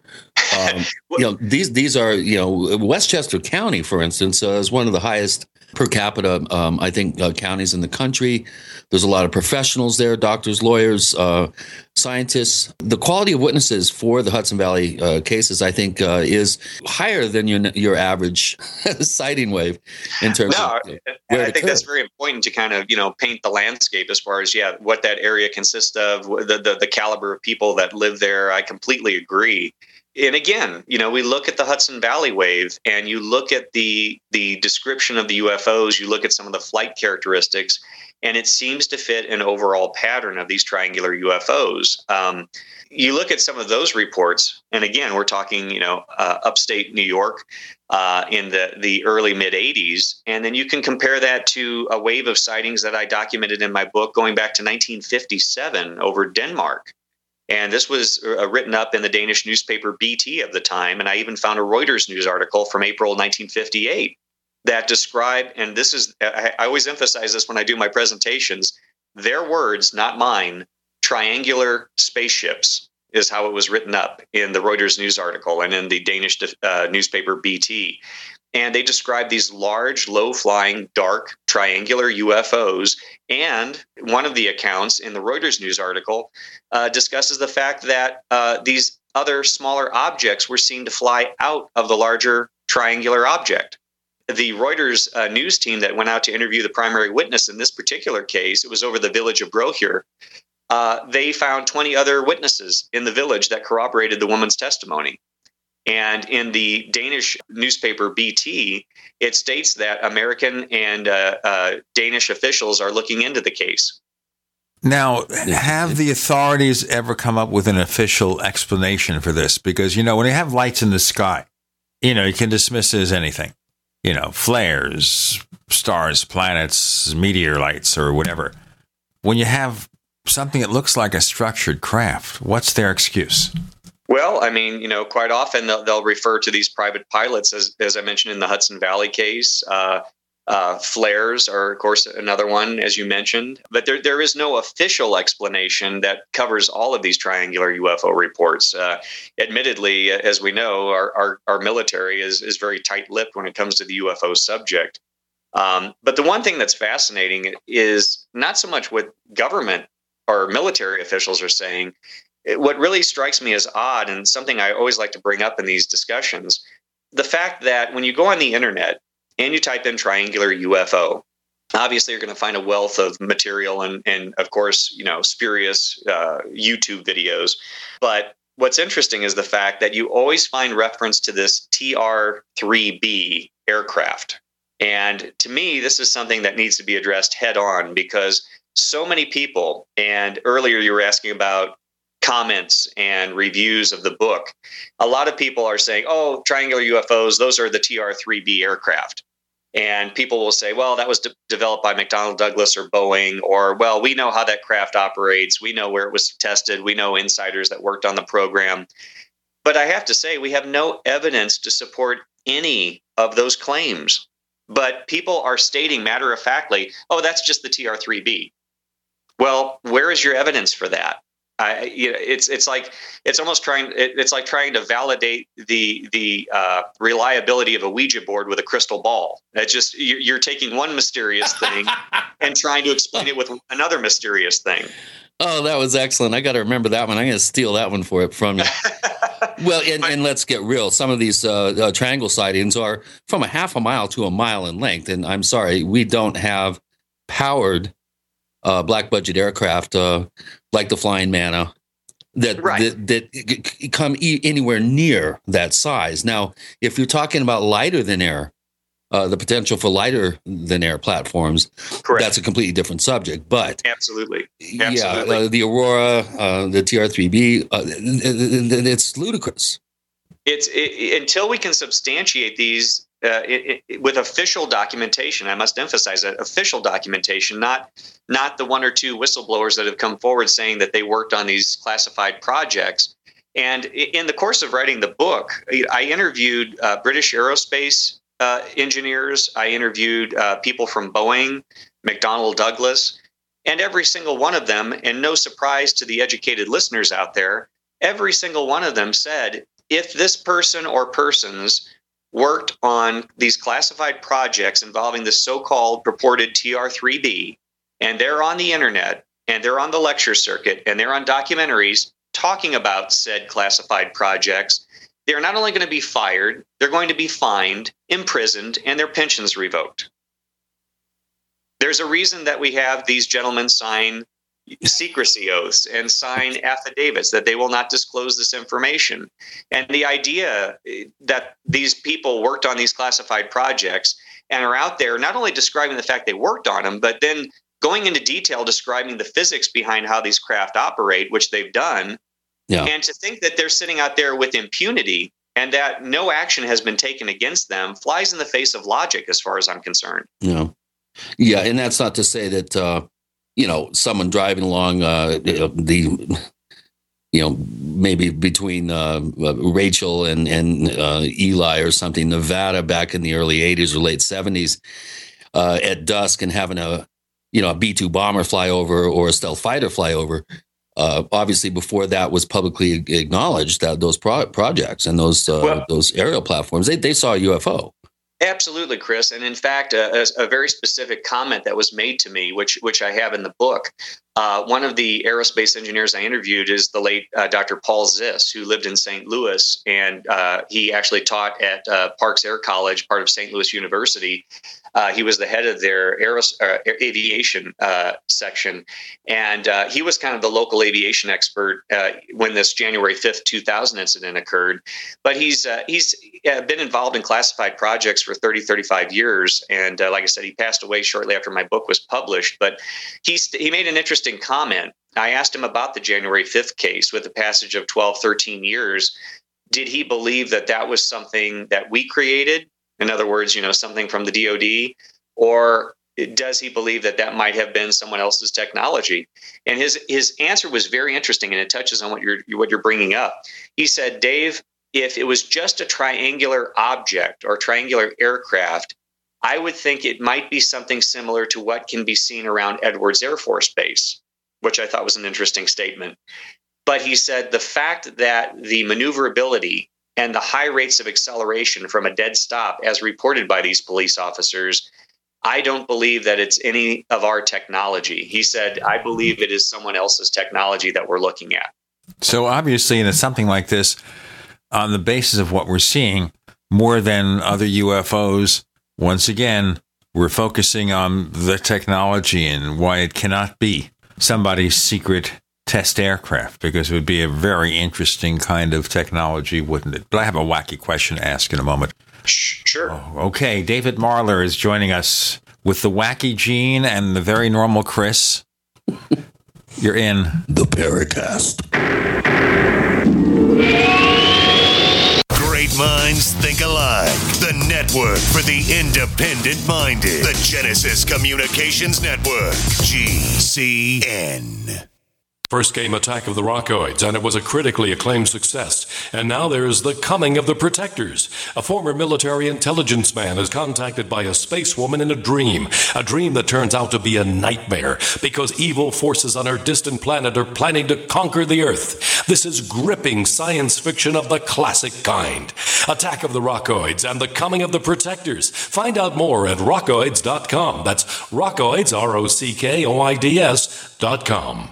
So here's what happened. I was placing an order online. The site went down. It took hours before it returned, but I had already placed the order with another company. If your site goes down, you could lose business. And if you have a business or personal site, you'll want to know it's easy to run and it will stay online. At iWeb, your site is hosted on one of the most reliable networks in the world. Talk to a sales rep at iWeb.com. Use the promo code TechNightOwl for a special discount. We all have our own idea about what being safe and secure means. The door's locked, bills are paid, you've got a job that keeps the lights on, and a home to call your own. But what happens when Mother Nature throws a curveball? I'm telling you to take cover. Are you prepared to live without electricity or passable roads for weeks at a time?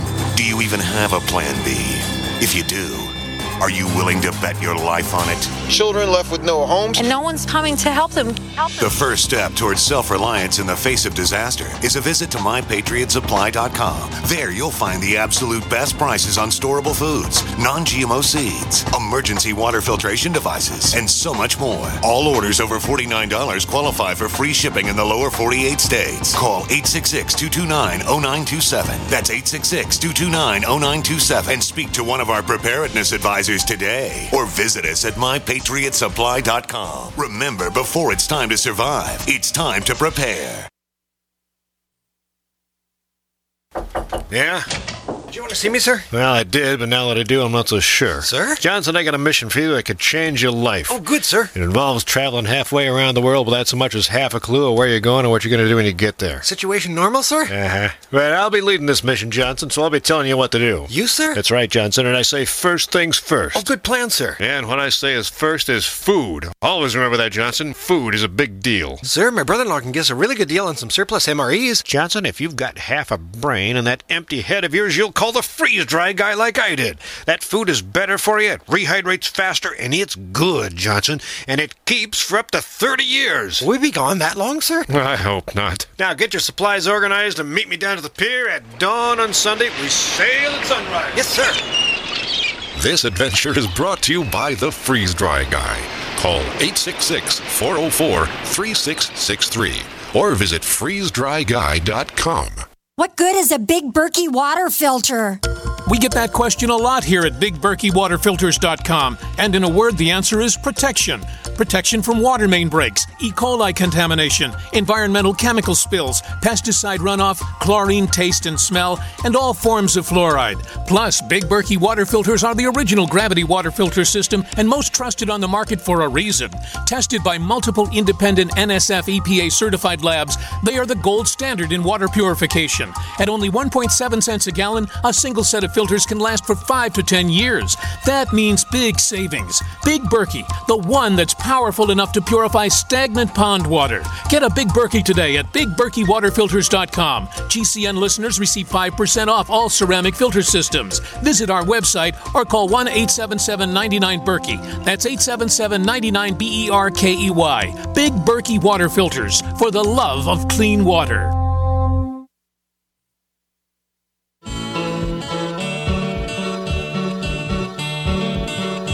This is Micah Hanks of the Gray Alien Report, and you're listening to the Paracast, the gold standard of paranormal radio.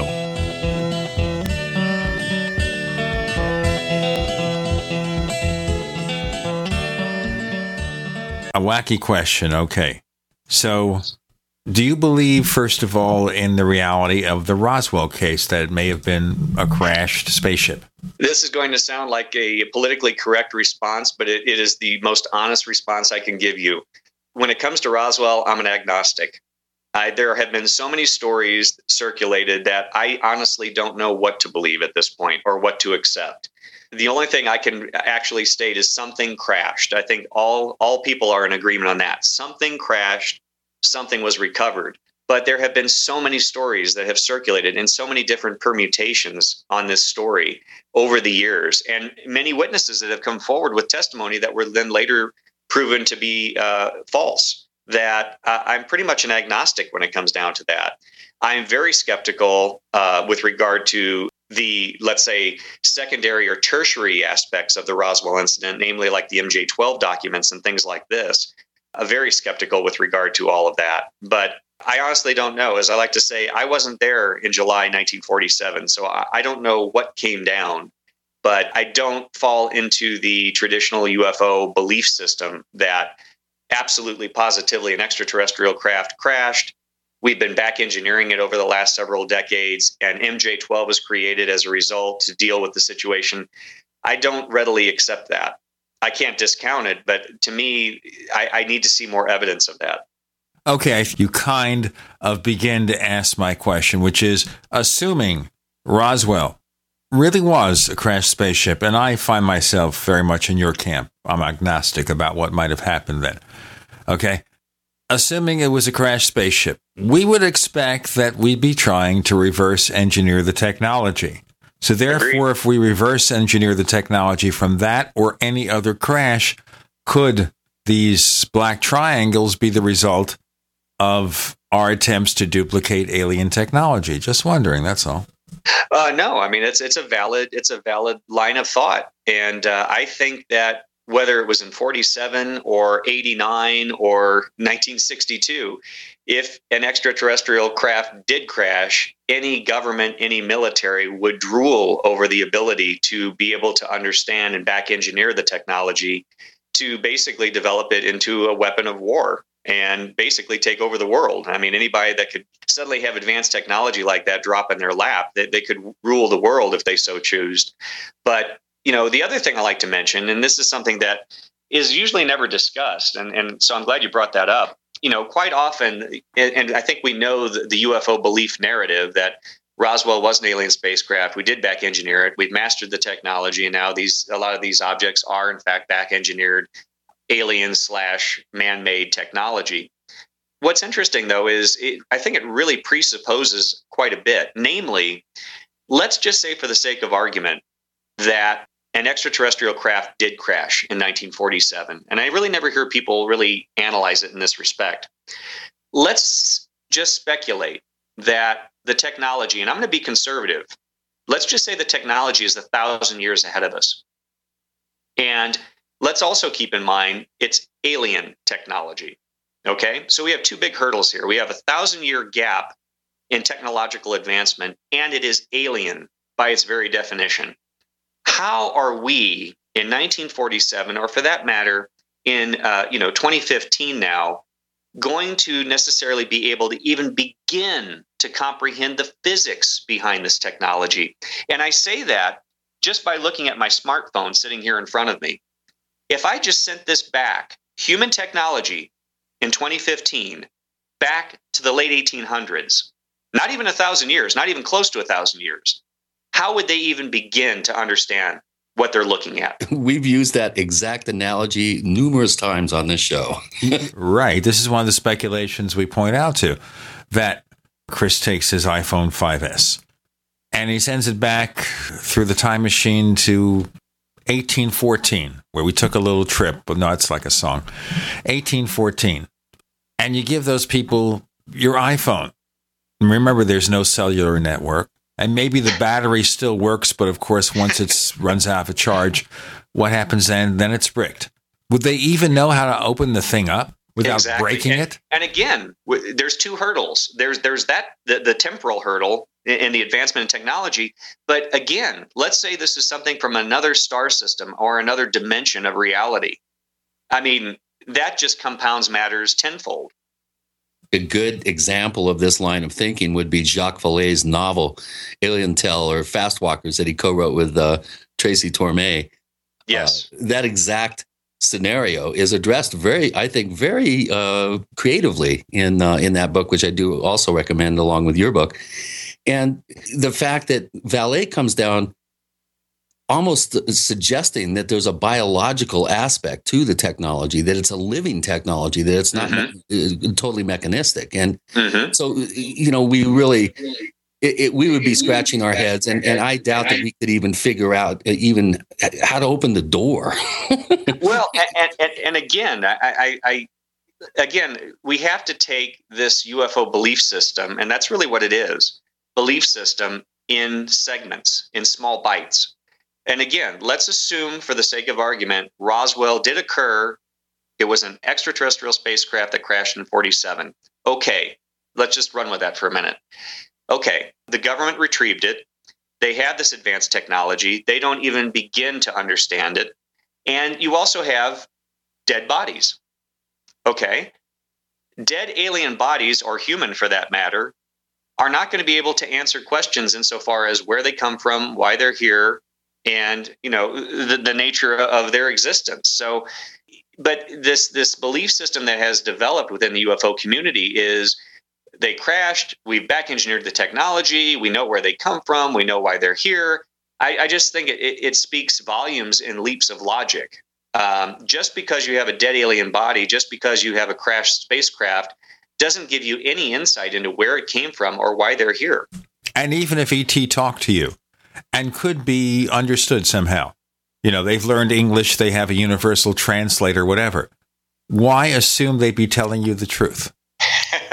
I mean, why would they prefer strawberry ice cream? I thought they were making, I thought they liked buckwheat pancakes myself.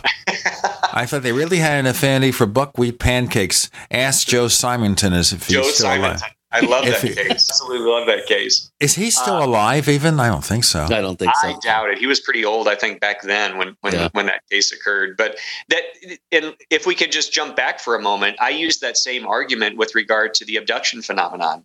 The abductees are given all this information. How do you know the veracity of those statements? there's no possible way you can verify the veracity of what they're telling you. Yeah. And why would they get in touch with somebody totally unknown? You know, a postal worker. Right. In the country road, coming home with his wife from a trip to New Hampshire. Well, I guess from our scientific standpoint, we could look at it as just random sampling. Right, but don't you think it's happening too often? I mean, some people say millions of Earthlings are being impregnated with alien DNA and the sperm of an alien, even assuming it could work. We have to be pretty close in terms of the genetic makeup to ET for crossbreeding to be possible. Right. No, I agree. And I just think that if ufology is going to move forward and survive as a viable line of inquiry, we need to be able, and by we, I mean the greater UFO community. And I know I'm sounding idealistic here, and you can slap me for that, but we need to be able to separate belief from what we can substantiate. You know, it doesn't matter what Chris O'Brien believes. It doesn't matter what David Marler believes. What matters is what we can document, substantiate. What matters is where the data takes us, not where our beliefs steer the data. So what do you think about the people out there who think the UFO mystery is pretty much solved? The U.S. Air Force or some other government agency has all the answers. And now if we could only get 100,000 signatures, we send it to the President of the United States. And as a result of those 100,000 demands from the populace that we tell the truth about UFOs, that they admit everything they expected is true. And we're going to have this move into our next segment. Don't hold your breath, Gene.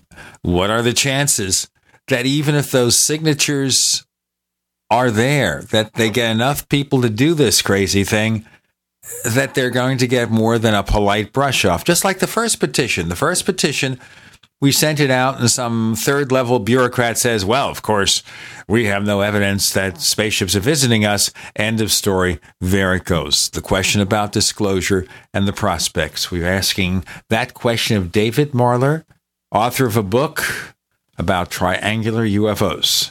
This is the Triangular Gene with the straight arrow, Chris. You're in the Paracast.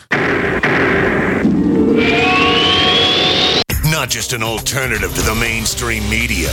We're the premier independent talk radio network. We are GCN. Hi, this is Larry Smith. Sometimes bad things happen to good people. Like when the jeweler ruined my ring and wouldn't do anything about it. But when my Legal Shield attorney called him and told him what my rights were, I received a check for over $2,100. Worry less and live more with lsprotection.com. That's lsprotection.com or call 855-340-SAVE. Again, 855-340-7283. Results will vary from case to case. We the people grow cotton, weave fabric, engrave ink, embed strips and fibers to protect from counterfeit, then carting to a private bank, having it lent back at interest, forcing taxes to service debt. This capitalism, or was Jefferson correct when stating a central bank issuing the public currency is a greater menace to the liberties of the people than a standing army? Hi, Ted Anderson. I'm placing a free silver dollar in a book that explains our monetary system. Call for your copy, 800-686-2237. It's time to understand the system. Call 800-686-2237. That's 800-686-2237. The human body is extraordinary. Despite all the stresses we inflict upon it, it still works hard to stay in balance. Thousands upon thousands of people rely upon Heart and Body Extract to help their body stay balanced. This excellent 100% natural herbal formula helps maintain healthy blood pressure levels, cleans arteries, promotes good circulation, balances cholesterol, and more. HB Extract, paired with healthy lifestyle choices like good nutrition and exercise, can give you a life free of pain, sickness, and fear. Recapture your youthful vitality and experience your body healing itself with the aid of HB Extract. It's extremely effective and it starts working in just days. Visit hbextract.com to learn more and to read scores of testimonials from satisfied customers. And we've never increased our price in over 10 years. That makes Heart and Body Extract as great a value now as it was the first day we sold it. A healthy heart is a happy heart. Call 866-295-5305 or go to hbextract.com.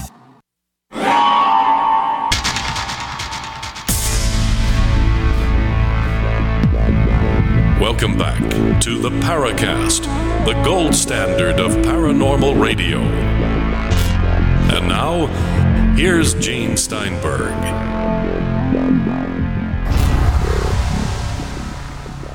I love laughter. Does anyone remember laughter? David Marler is joining us. Anyone who laughs at the jokes that I do not tell he's now my buddy. He's my good buddy. If I ever get down to New Mexico to pay him a visit, he's my good buddy. This is a fun show. I'm enjoying it. What do you think about disclosure? It sounds like the cheap way out. Well, they know the truth, so they're going to tell us. What do you think? I don't think that we're ever going to have petitions that are going to suddenly pry the lid off of the UFO, quote unquote, UFO secrecy. My own personal opinion is, and I've known people that have engaged in that endeavor at state and, and national levels. I just have 4 words: an exercise in futility. Yeah, that's an understatement. Plus, the petition is going to the wrong branch of government. The executive branch is not going to be involved in any disclosure initiative. It's going to have to start with Congress. Yeah, I agree, and I talk about this in my book towards the end, where I try to extrapolate some conclusions and some ideas as far as what the state of affairs is with regard to UFOs and our government, and not just our government. I mean, I think we always have to keep in mind this is a global phenomenon. It's involving governments, plural, but. Again, my take is a little bit different than I think a lot of the people in the general UFO community. I don't believe the government has the answers. Even if, as we speculated earlier, if Roswell occurred and they have dead bodies and recovered spacecraft, that doesn't mean they've mastered the technology and they have any more answers than we do as far as where these things are from, why they're here, and how this technology works. And I really think that if there is a quote unquote cover up, and, we can kind of discuss that as far as how you would define that, because, there's differences in the definition of that. It's a cover up of their ignorance. They know a lot more than we do. That's why they're a lot more confused and a lot less likely to admit that they're not in control, which is government's. That's the conclusion that I've arrived at as well. It's not based on the fact that they know. It's based on the fact they don't know. And we pay our tax dollars so they do know, so they do have a handle on things, so they can protect us, so they can control our airspace. But when you have objects of unknown origin that are not only violating our airspace, but restricted airspace over areas, as Robert Hastings has researched, over nuclear weapons storage facilities, in 1952, UFOs over restricted airspace over the Capitol and the White House, they are not going to acknowledge that.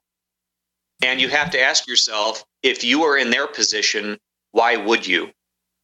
What do you think the authorities know about any of this, or are they as mystified as the rest of us and just won't admit it? Well, obviously, I don't know what they have tucked away in their hangars and what objects may have been recovered. But I think just from a conservative standpoint, if we can assume that at least a small portion of the accounts that we have going back 60, almost 70 years now, where pilots have sighted UFOs, captured them on gun camera footage, if the accounts of the late Gordon Cooper can be taken at face value, where this UFO set down on the dry lake bed, at Edwards Air Force Base, and it was filmed. And Gordon Cooper, American hero, states he saw the footage. He held it up to the light, and it was good, clear footage. And a courier from Washington came, collected the film, and took it back. We have numerous accounts of this. And I'm just talking film footage. They know more than we do. I think we can safely assume that, especially with their level today as far as satellites and imaging and sensing equipment. I think we can safely assume they know more than we do. Now, obviously, we don't know the details and the degree to which they know more, but they know more than we do. But that being said, to our point we were just discussing, that just because you have information doesn't mean you have answers. And I often say that in my lectures. I have a very large library, which hopefully when you guys get a chance to come out to Albuquerque next time, I'd love for you to see. But just because I have case material and lots of information doesn't mean I'm any closer to answers than the first day I started going down this path of investigation. Yeah, I often say that I'm way more confused now than I was when I first started 20 plus years ago. But I just think we need to make that distinction. Just because you have information, it does not equate to answers. Chris, go ahead with your question. Yeah, I was going to dive into the Stevensville events from a few years back, where we have multiple sightings of what appeared to be a triangular craft in conjunction with F-16s that were first denied being in the air at the time by the military. And then later on, they said, oh, yeah, well, we did have some planes up there, but there was nothing to it. And also the possible incursion of restricted airspace around Bush's Crawford Ranch. Absolutely. Oh, then let's discuss that case a little bit, because that to me is one of the more compelling cases of recent years. It's one of the more compelling cases. Obviously, we have a number of eyewitness testimony again. And the interesting aspect, which you touched on, was the fact that we had these jets operating in the area at the time.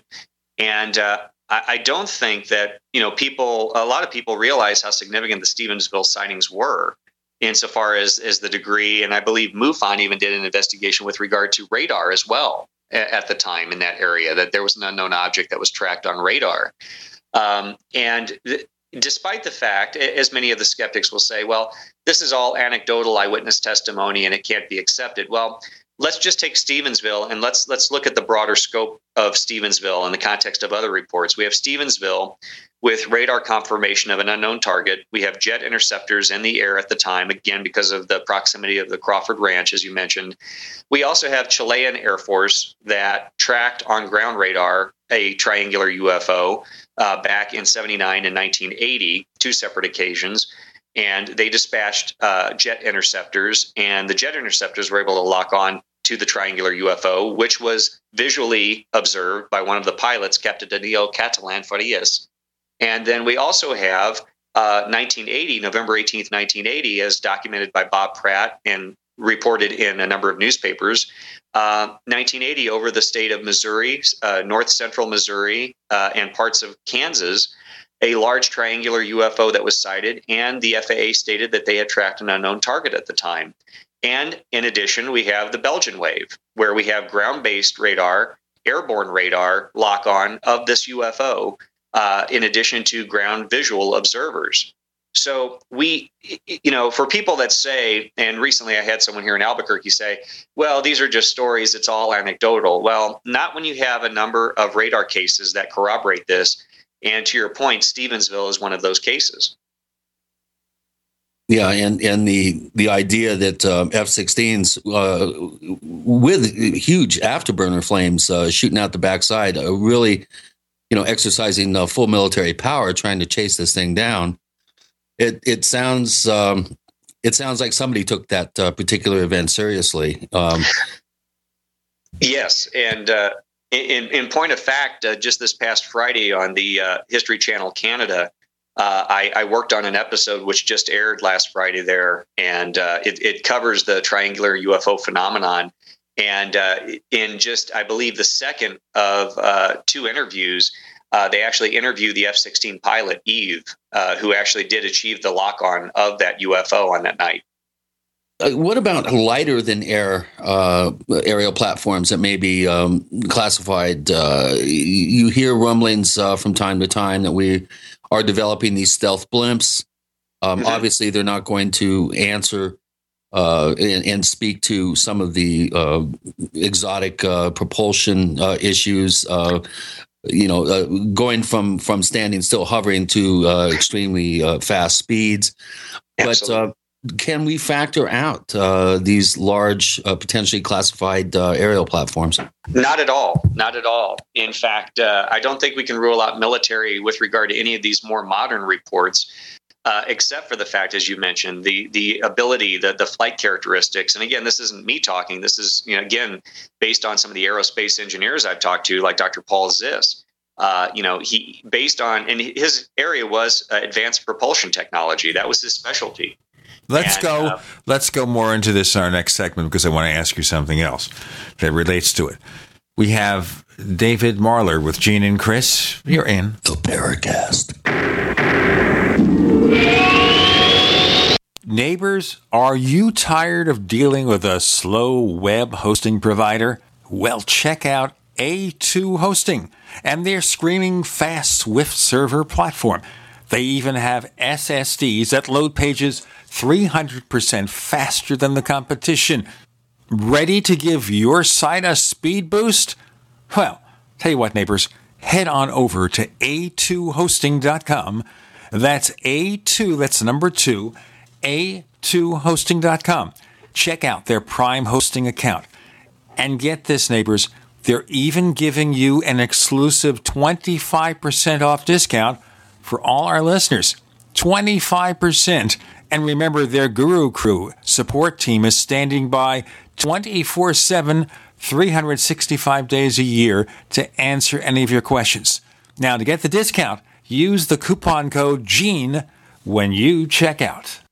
Have you ever felt like the United States government knows way too much about your financial affairs? I continue to hear stories about property seizures, frozen bank accounts, confiscation of stocks and bonds.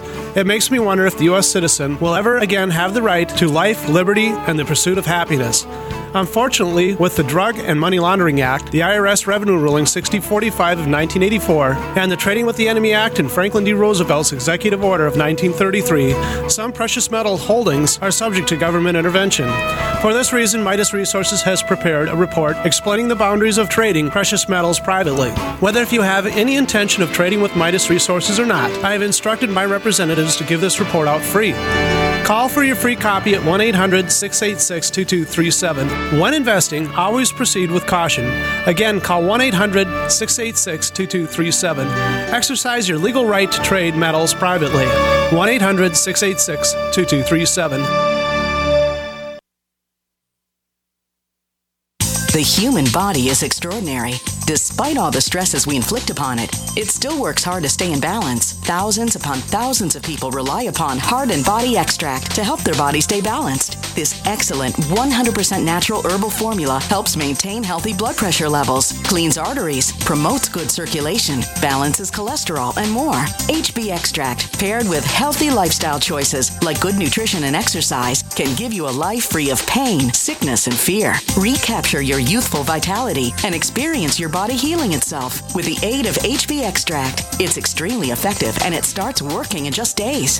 Visit hbextract.com to learn more and to read scores of testimonials from satisfied customers. And we've never increased our price in over 10 years. That makes Heart and Body Extract as great a value now as it was the first day we sold it. A healthy heart is a happy heart. Call 866-295-5305 or go to hbextract.com. Yeah?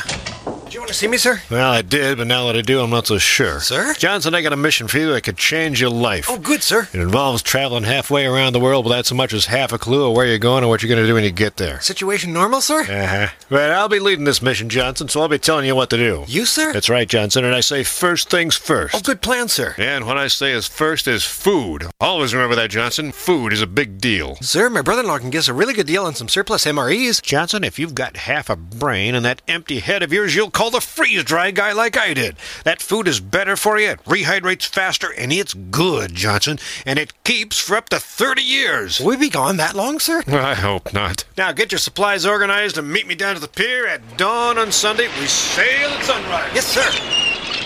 This adventure is brought to you by the Freeze Dry Guy. Call 866-404-3663 or visit freezedryguy.com. We'd like to hear from you. If you have a comment or question about the Paracast, send it to news@theparacast.com. That's news@theparacast.com. And don't forget to visit our famous Paracast community forums at forum.theparacast.com.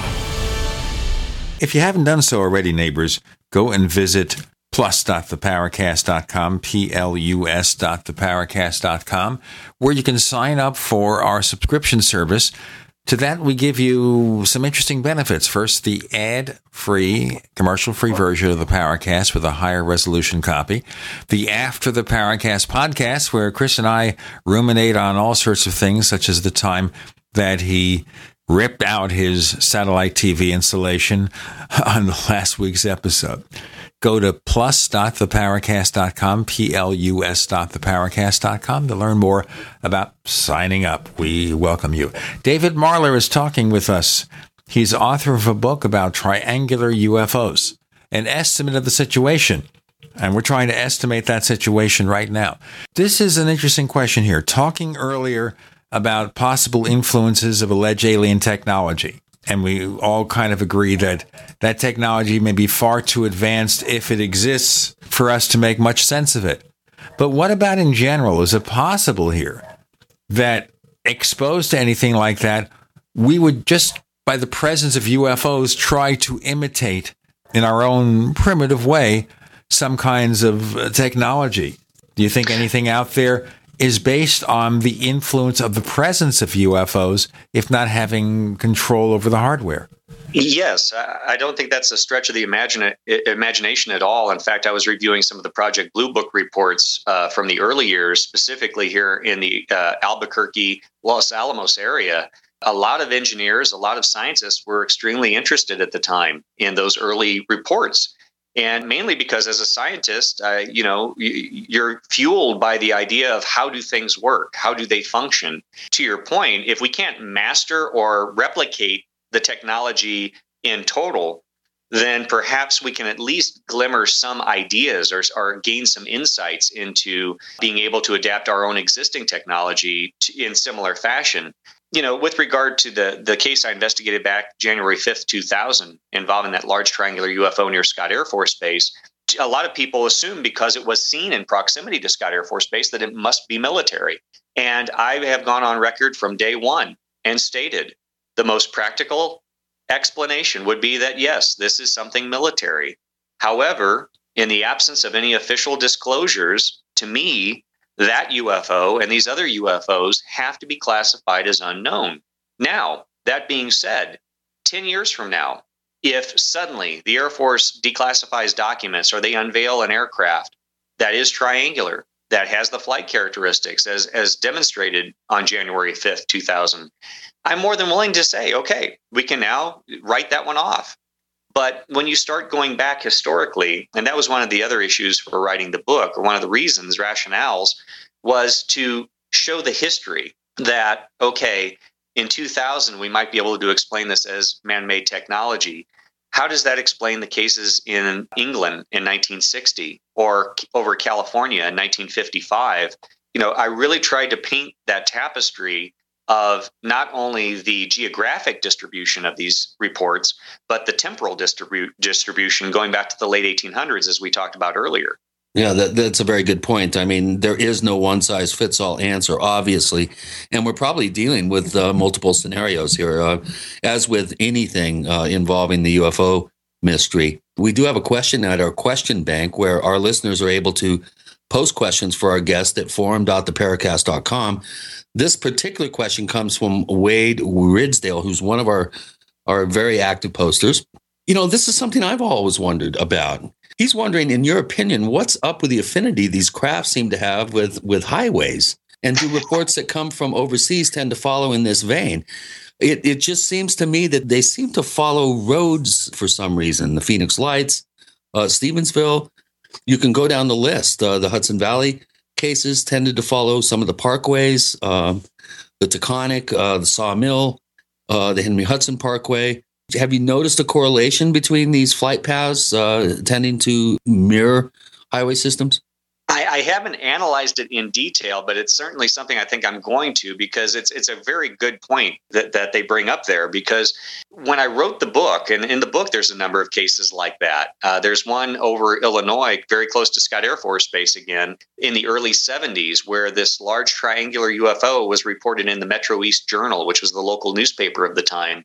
Before I was engaged in historical UFO research specific to the triangles, I was going through some microfilm about 10, 15 years ago, and just pulled that out along with a number of other articles. But as I was putting together my triangular UFO research, found that account. And this triangular UFO basically paced this car and scared these two teenagers half to death. And they accelerated up to like 80, 85 miles an hour. And this triangular UFO was keeping pace with them. And interestingly enough, they described girders or beams on the underside of this object, similar to like Hudson Valley later in years. But I also, in the course of writing the book to get the information out there, as you can appreciate, Chris, I started getting this influx of reports coming in from readers and from people that heard about my book. And one was over in the UK, a woman that lives in Clacton-on-Sea, right off the English Channel. And she reached out to me because her and her daughter had a sighting back in the late 80s. They were driving their little Ford Fiesta that had a sunroof. And they were going down one of the major arteries in the southern of England. They described this triangular UFO that came up over the highway and kept pace with their vehicle. And interestingly enough, it mirrored reports that I had already documented in the book from that general time frame, where it's as though these triangular UFOs were following these interstates, were following these cars. And there was even a case from Project Blue Book involving 2 police officers in Texas where a similar incident occurred. So yes, there does appear to be a pattern. Now, why they're doing this, I don't know. Are they simply observing the activity of individuals on these interstates, or are they intimidating or trying to harass people just to see what type of response that they elicit? I don't know, but there are a number of cases where that is indeed the case. Big question here, and something we've been talking about in the Paracast in recent weeks, is what we see, what we get. When people see these structured craft flying in the skies, triangular shaped or elsewhere, is that what the real phenomenon is, or are we just getting a flavor of it in accordance with what we expect to see? In other words, is perception reality? Something like that. David, we want all the answers of the mysteries of the universe. Come on. Now. I want it right now. I need it. I want the answers. I want the truth. I want disclosure. You can... No, forget it. If we can assume that there is a tangible reality behind some of these reports, unfortunately, we are only susceptible to our own level of perception. All we can do is document what we're perceiving. There may be a reality behind what we're perceiving. There's unfortunately no way to substantiate that. That being said, I think we need to appreciate that when we are talking about observations, and this is certainly not a new idea. This goes back to the early 60s. Researcher Otto Binder even talks about this. He talks about the fact that when these objects disappear, are they in fact, quote unquote, disappearing? Or are they shifting the frequency of light around the object where it's simply moving into the ultraviolet or infrared spectrum, where we're just simply not perceiving it any longer? Admittedly, our perceptions are very limited just in relation to other animals on this planet. Before our perceptions get too limited by the network, let's do our break. We have David Marler with Gene and Chris. You're in the Paracast. Free from the shackles of corporate America, we're the place for independent thinkers. GCN. Graphic Converter is the image manipulation tool for the rest of us. It does not use any database. You get full control of all your files. Want to view the images of a folder? Drag it into Graphic Converter and a powerful browser opens up to show your image files. You could use it for slideshows. You could use it to import images from digital cameras or from scanners. Need to do some image editing? You can do that too in Graphic Converter. Also print catalogs. Convert from so many formats I can't even list them. Download now to see if Graphic Converter is good for you, like 1.5 million other users. Guess what? You could save money when you buy Graphic Converter. Use the coupon code Night Owl. Use the coupon code Night Owl to get a special price for Graphic Converter. Go to lemkesoft.com. That's LEMKEsoft.com. lemkesoft.com. LEMKEsoft.com. We live in a complicated society. Stressful issues are always popping up. Have you ever been treated unfairly by someone? Have you ever been overcharged for a repair? Have you ever signed a contract or a document? Worried about identity theft? How many times have you been in those unique situations where you just wanted to call an attorney to find out if you're right or wrong, or what your legal rights are? But every time you think about calling an attorney, what do you think about first? That's right. Who do you call, and how much will it cost? Our friends at Legal Shield have found a solution. With a nationwide network of 6,900 attorneys who average 19 years of experience, Legal Shield's law firms take over 40,000 calls per week helping their members. For less than $20 per month, you can have access to Legal Shield on everything from the trivial to the traumatic. Let Legal Shield stand up for your rights at lsprotection.com. That's lsprotection.com. Or call 855-340-SAVE, 855-340-7283. Results will vary from case to case. This alert just came in. This special announcement is for business owners and leaders of organizations who've been waiting for the right time to build. General Steel has made it impossible to wait any longer with rock-bottom prices that could save you thousands. That's right, General Steel, America's leader in pre-engineered structures, is offering buildings at prices you will never see again. Don't miss these prices. A 50 by 100 for $35,000. You heard right. That's 5,000 square feet for $35,000. Manufacturers, if you need a larger building, try a 100 by 100 commercial building for $129,000. You can't afford to rent with these prices. Imagine a 70 by 100-foot church building for under $69,000. With the economy improving and interest rates still at historic lows, you can't afford to wait. So call 866-91-STEEL. Lock in your price now. Call 866-91-STEEL. That's 866-917-8335. What good is a Big Berkey water filter? We get that question a lot here at BigBerkeyWaterFilters.com. And in a word, the answer is protection. Protection from water main breaks, E. coli contamination, environmental chemical spills, pesticide runoff, chlorine taste and smell, and all forms of fluoride. Plus, Big Berkey water filters are the original gravity water filter system and most trusted on the market for a reason. Tested by multiple independent NSF EPA certified labs, they are the gold standard in water purification. At only 1.7 cents a gallon, a single set of filters can last for 5 to 10 years. That means big savings. Big Berkey, the one that's powerful enough to purify stagnant pond water. Get a Big Berkey today at BigBerkeyWaterFilters.com. GCN listeners receive 5% off all ceramic filter systems. Visit our website or call 1-877-99-BERKEY. That's 877-99-BERKEY. Big Berkey Water Filters, for the love of clean water.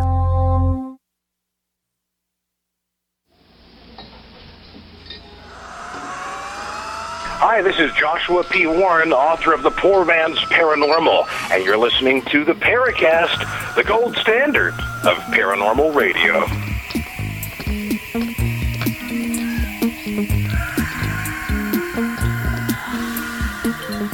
So, David Marler, maybe you don't subscribe to the possibility that we're all just living in pods and the computerized intelligence is directing our perception of reality then?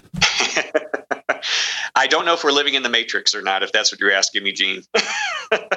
All right, we're not going to get into that. That's just too wacky for anybody's eyes. But the reason I mentioned that is looking at how UFOs were perceived and how they've migrated. So if more of the triangular UFOs tend to be a more recent phenomenon, we see more of them.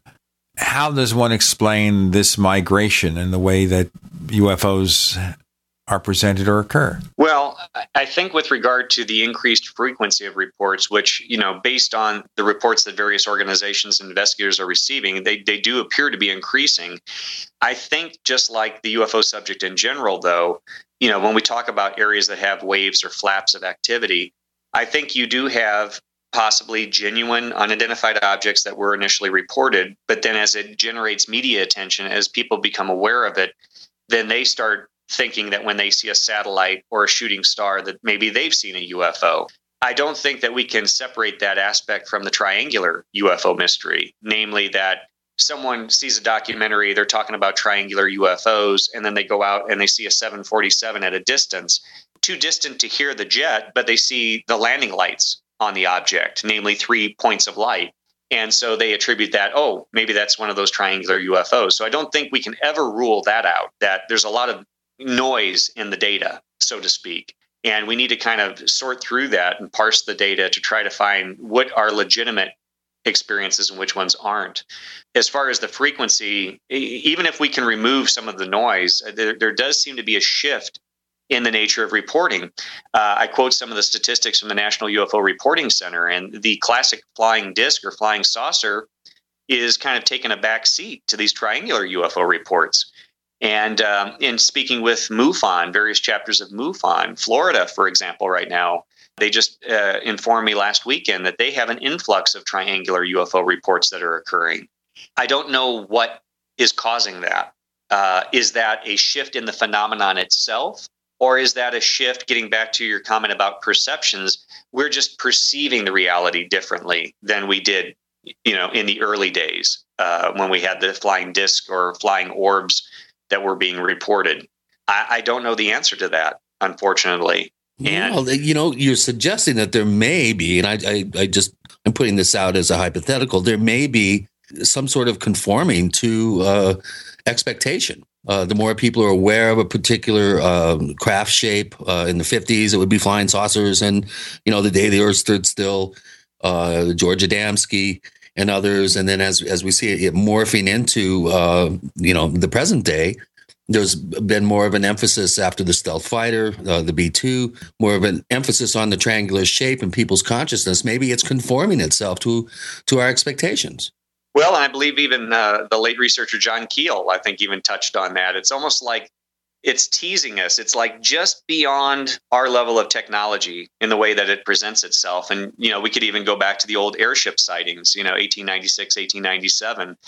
People are reporting these unusual objects. Well, they didn't look that dissimilar from dirigibles of the time, but they were just a little bit different. They had electric lights or they had spotlights. So it's almost like whatever this phenomenon is, and we almost have to delineate the subjective versus the objective reality. Right. And I'm not quite sure how to do that, gentlemen. Well, here's another question that I have. Do we see a clustering of these reports? Let's say, take North America, for instance. Obviously, in the Belgian wave, some of the English reports, they did tend to cluster. But here in this country, are they just willy-nilly?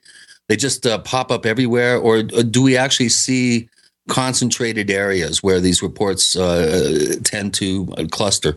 Well, again, with regard to frequency data, as you know, it's so frustrating because admittedly, we estimate we only probably receive 1 out of every 10 reports, one report for every 10 sightings that are actually out there. So admittedly, we're just seeing the tip of the iceberg. But it seems like it's pretty generalized as far as the activity. I'm getting emails and phone calls from people all over the country as well as the world reporting these things. As I mentioned, though, there do appear to be areas, for example, James Clarkson up in Washington State, MUFON, he's had a number of triangular UFO reports that he's been keeping me abreast of, as well as the Florida MUFON group. But unfortunately, though, we don't have any formalized, centralized network for reporting. So admittedly, I'm getting these reports kind of on an ad hoc basis. If we had one centralized reporting center where we could basically channel all of the UFO reports to one location, then I think we might be able to gain a better appreciation of the true nature of frequency data and clustering of frequency reports. Well, we're going to have to start calling you Triangular Report Man and do a concerted effort to get the word out that if you see one of these triangular UFOs, you know where to call. Please. Yes, please do. But like I said, I've had a number of foreign individuals contact me from various countries, which has been extremely exciting because, again, I think sometimes as researchers, I think it's just natural. We kind of develop this parochial mindset where we're looking at our state or our country. And it's been very encouraging to hear from readers and other individuals from various countries sharing their insights and their stories. And, yeah, that's a good point. It's exciting and interesting to hear that because it goes beyond what a lot of the sociologists will say. Well, this is just a cultural phenomenon. Well, not if it's being reported worldwide and not if it transcends decades. I think that argument kind of disintegrates right before our eyes. It falls far short. How about foreign reports from Asia, for instance, China, parts of India, in the Far East? Occasionally you'll hear about triangular shapes, but it doesn't seem to be a predominant type of description that you hear from the Far East, for instance. Well, I would say, again, taking more of a general look, that unfortunately, due to language barriers and other things, that really we don't receive a lot of UFO reports in general from these areas relative to, say, the UK, for example, or Canada. And I really would like to establish more connections internationally with some of these groups. Researcher Ted Bonnet out in California, he's in the process of writing an article on UFO reports and the shortage of those coming out of China. And I'm sure given not only the size of the country, but the sheer population, as you can appreciate, they have plenty of eyewitnesses over there. Well, they also have the largest UFO group. There's over 1 million members. Exactly. I'm sure they're getting lots of reports, but I think, and again, I don't know how to go about doing this. We really need to work on establishing better international ties with these foreign countries and sharing more information. We all kind of have our little databases of information, but we need to start opening that up. And certainly with the technology now compared to 20, 30 years ago, we have that ability with Skype and with other, with email, with webinars and things like that. We can start to open up a larger worldwide global dialogue on the subject. We just have to get Google to kind of brush up their translation program, because some of the translations coming from China are actually kind of comical. Yeah. So, but I think it would be really interesting to be able to do that, or to try to work towards that endeavor, with maybe the exception of North Korea. Well, the thing I wonder here when it comes to translation, I know my wife was looking to combine French and English words for the name of a new company that she and her sister are establishing. And we would go on to Google Translate, and some of those translations were a bit funky. And I understand that the Chinese do not like Google. They're not very welcome in China, so maybe this is a way of getting back at them. Of course, I haven't tried the Klingon translations yet, because I expect they're going to be fascinating. We've got one more segment to spend with our guest, David Marler, about triangular UFOs and the future. With Gene and Chris, you're in the Paracast. Headlines, suspensions, FCC investigations. That's Mancow for you. Hear him here. GCN. Attack of the Rockoids has been well received by critics and readers alike. It's a thrill-a-minute story you'll never forget. A former U.S. military intelligence officer is haunted by intense dreams about a beautiful woman pleading for his help after a terrible battle in outer space. But the dreams turn out to be true and thrust him into a telepathic love affair with a woman whose faraway planet is intent on destroying the Earth. And now the gripping tale continues in The Coming of the Protectors. It's the second book of the Rockoids trilogy, a galaxy-spanning adventure that pits our hapless heroes against powerful, fanatical enemies that threaten the lives of freedom-loving beings everywhere. Attack of the Rockoids and The Coming of the Protectors, classic science fiction at its best, available now. For more details, visit rockoids.com.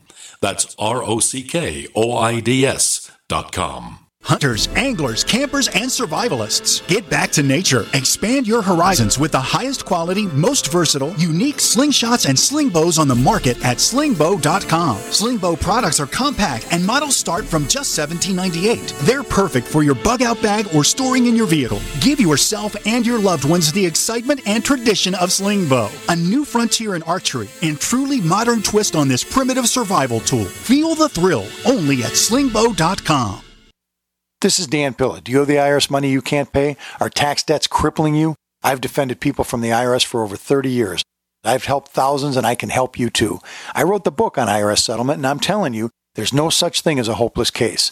Call 800-34-NO-TAX to finally get free of IRS debt. With the IRS's new programs, there's never been a better time to solve your problem. Call 800-34-NO-TAX. That's 800-34-NO-TAX, or my website, danpilla.com.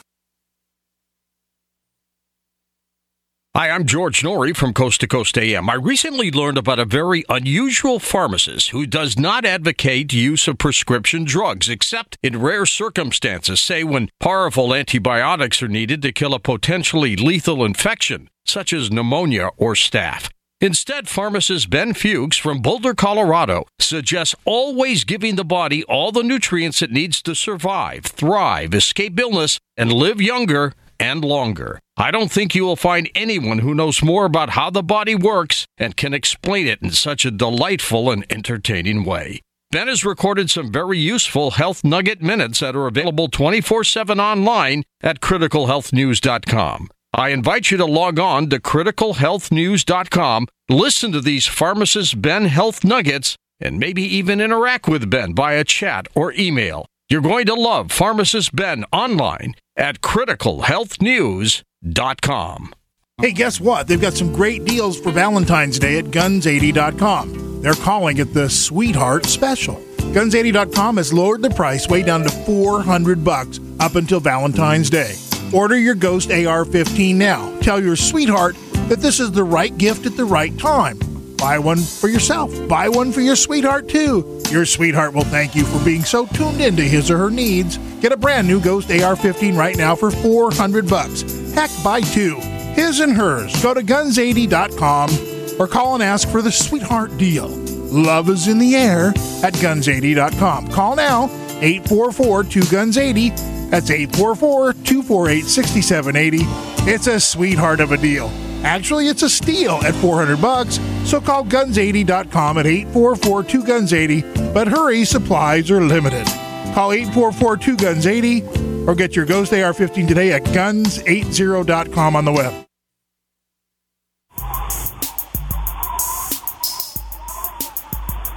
Hey, this is Marie D. Jones, the author of This Book is from the Future, and you are listening to the Paracast, the gold standard of paranormal radio.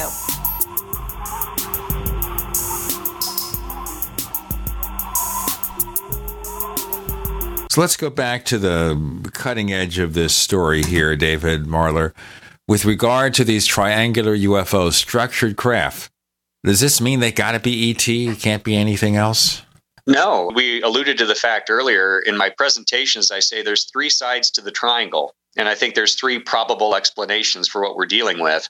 One, I think, again, the most prosaic is that this is United States military hardware that we're seeing. Now, at least some of the accounts. But again, that doesn't explain the reports back in the 50s, the 60s. And it certainly begs the question, why are we flying these around the globe, over countries that are supposedly our allies without their knowledge, without their permission? There's certain practical questions that come to play.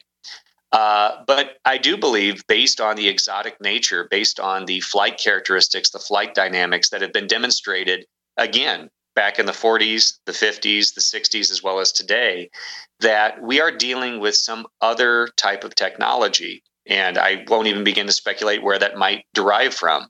But, the third side of the triangle, I think realistically, we're dealing with a combination of both.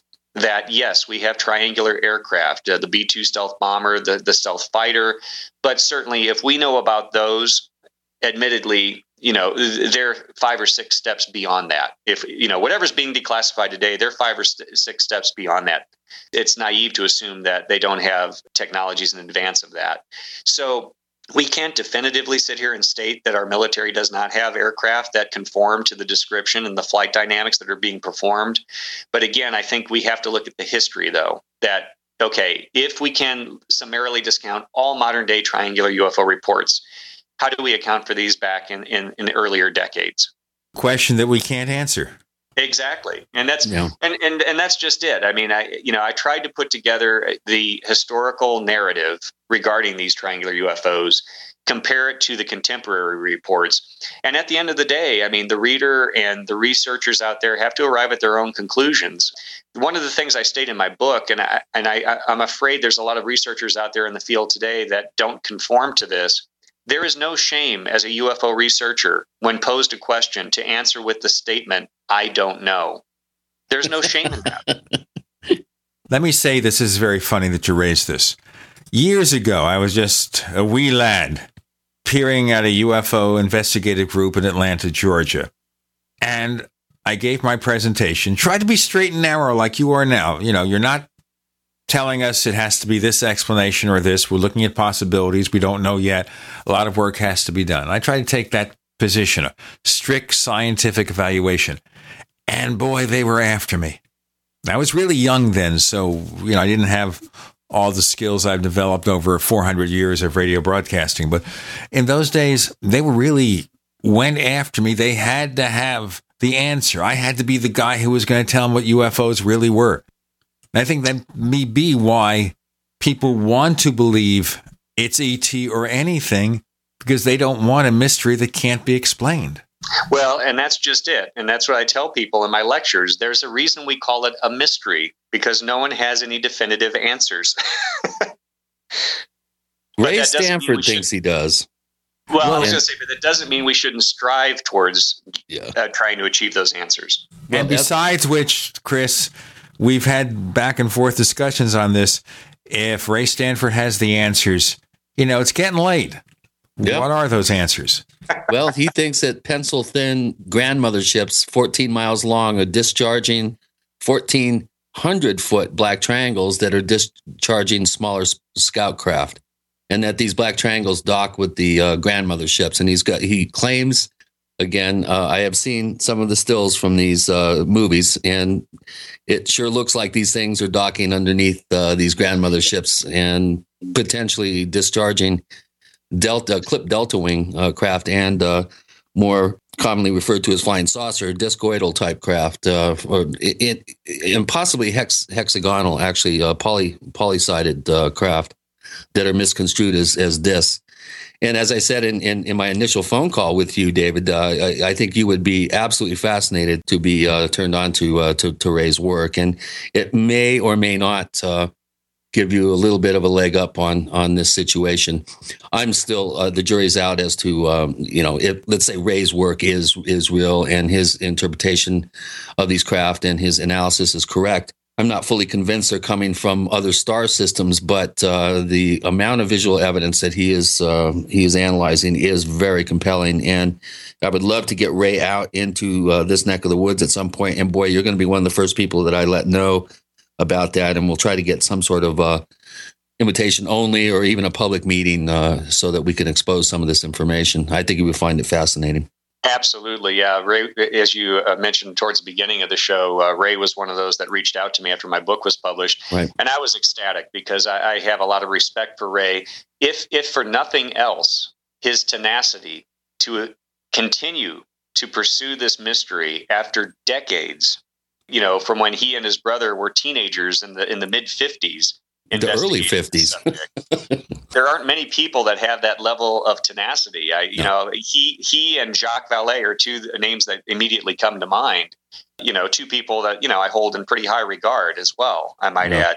But when you think about that, it's literally a lifetime of pursuit and investigation and research. So my hat is off to people like Ray and Dr. Vallée for just the sticking with this as long as they have.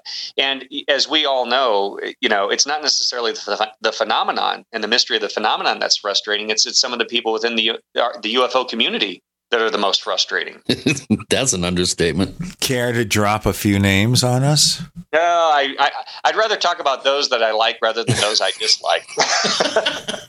Let me ask you this then, and this goes back... You missed your calling. You should have been a politician, man. Let's go back to this then. There is a site now inactive called UFOWatchdog.com that we used to control here at the Paracast before it reverted to its original owner, Royce Myers. And that is, if you look at the list, the Hall of Shame was much, much larger than the Hall of Fame, the people who are doing good work. So I hope that you don't have the same opinion, that more people are doing wacky stuff. I haven't actually really sat down to kind of crunch the numbers, but let me just say that there's a small percentage of people that I hold in very high regard, and Chris, certainly you're one of them, and I'm not just saying that to kind of butter you up on the show here, but you really are following the evidence to where it leads, regardless of what that outcome is, and that's what I've been trying to do as well. Right, and that doesn't make you very popular. It doesn't matter what I personally believe. What matters is where the evidence seems to take us or where the information is leading us. That's a good ending. Okay, David Marler, can you tell our listeners where they can find more of the stuff that you do? Well, I'm actually in the process of developing my website. I'm having a meeting later today to get the ball rolling on that, so I don't have it up and running yet. The best place is just to go to Amazon.com, where they can find information on myself as well as a description of the research contained in the book. And since we do put up websites, in fact, we're hosting this site now on a genuine Mac Mini. Believe it or not, we have a little expertise in the area, so let me know. You can reach out to me, and I'll try to help if I can. Excellent. We also have a presence on Twitter if you're looking for one. On Twitter, we're the Paracast. We are the Paracast on Twitter. I'm also looking into opening a section on Pinterest. Okay? We also have that other special service called the Paracast Plus. Go to plus.theparacast.com, plus.theparacast.com. You can subscribe for $5 a month, $50 a year. Here is what you get. The ad-free version of the Paracast. You asked for it. Higher resolution copy.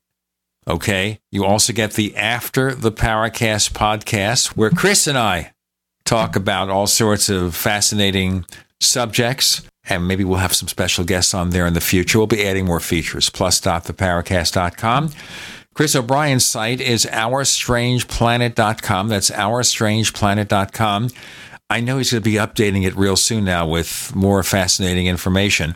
But if you visit there and you buy one of his books, the print edition, we hope, because there's nothing like print. You can get the Kindle versions too. If you get the print edition, Chris will ship it, but first he'll sign it. And if you buy his newest book, Stalking the Herd, it'll be numbered. I think he starts the numbers at 3 million, right, Chris?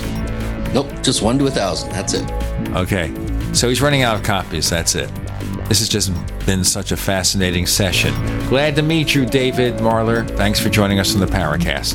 Thank you.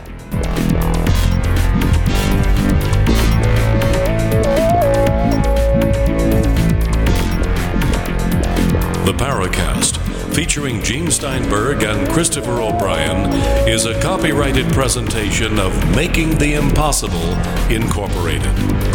Tune in next week for a new adventure in The Paracast.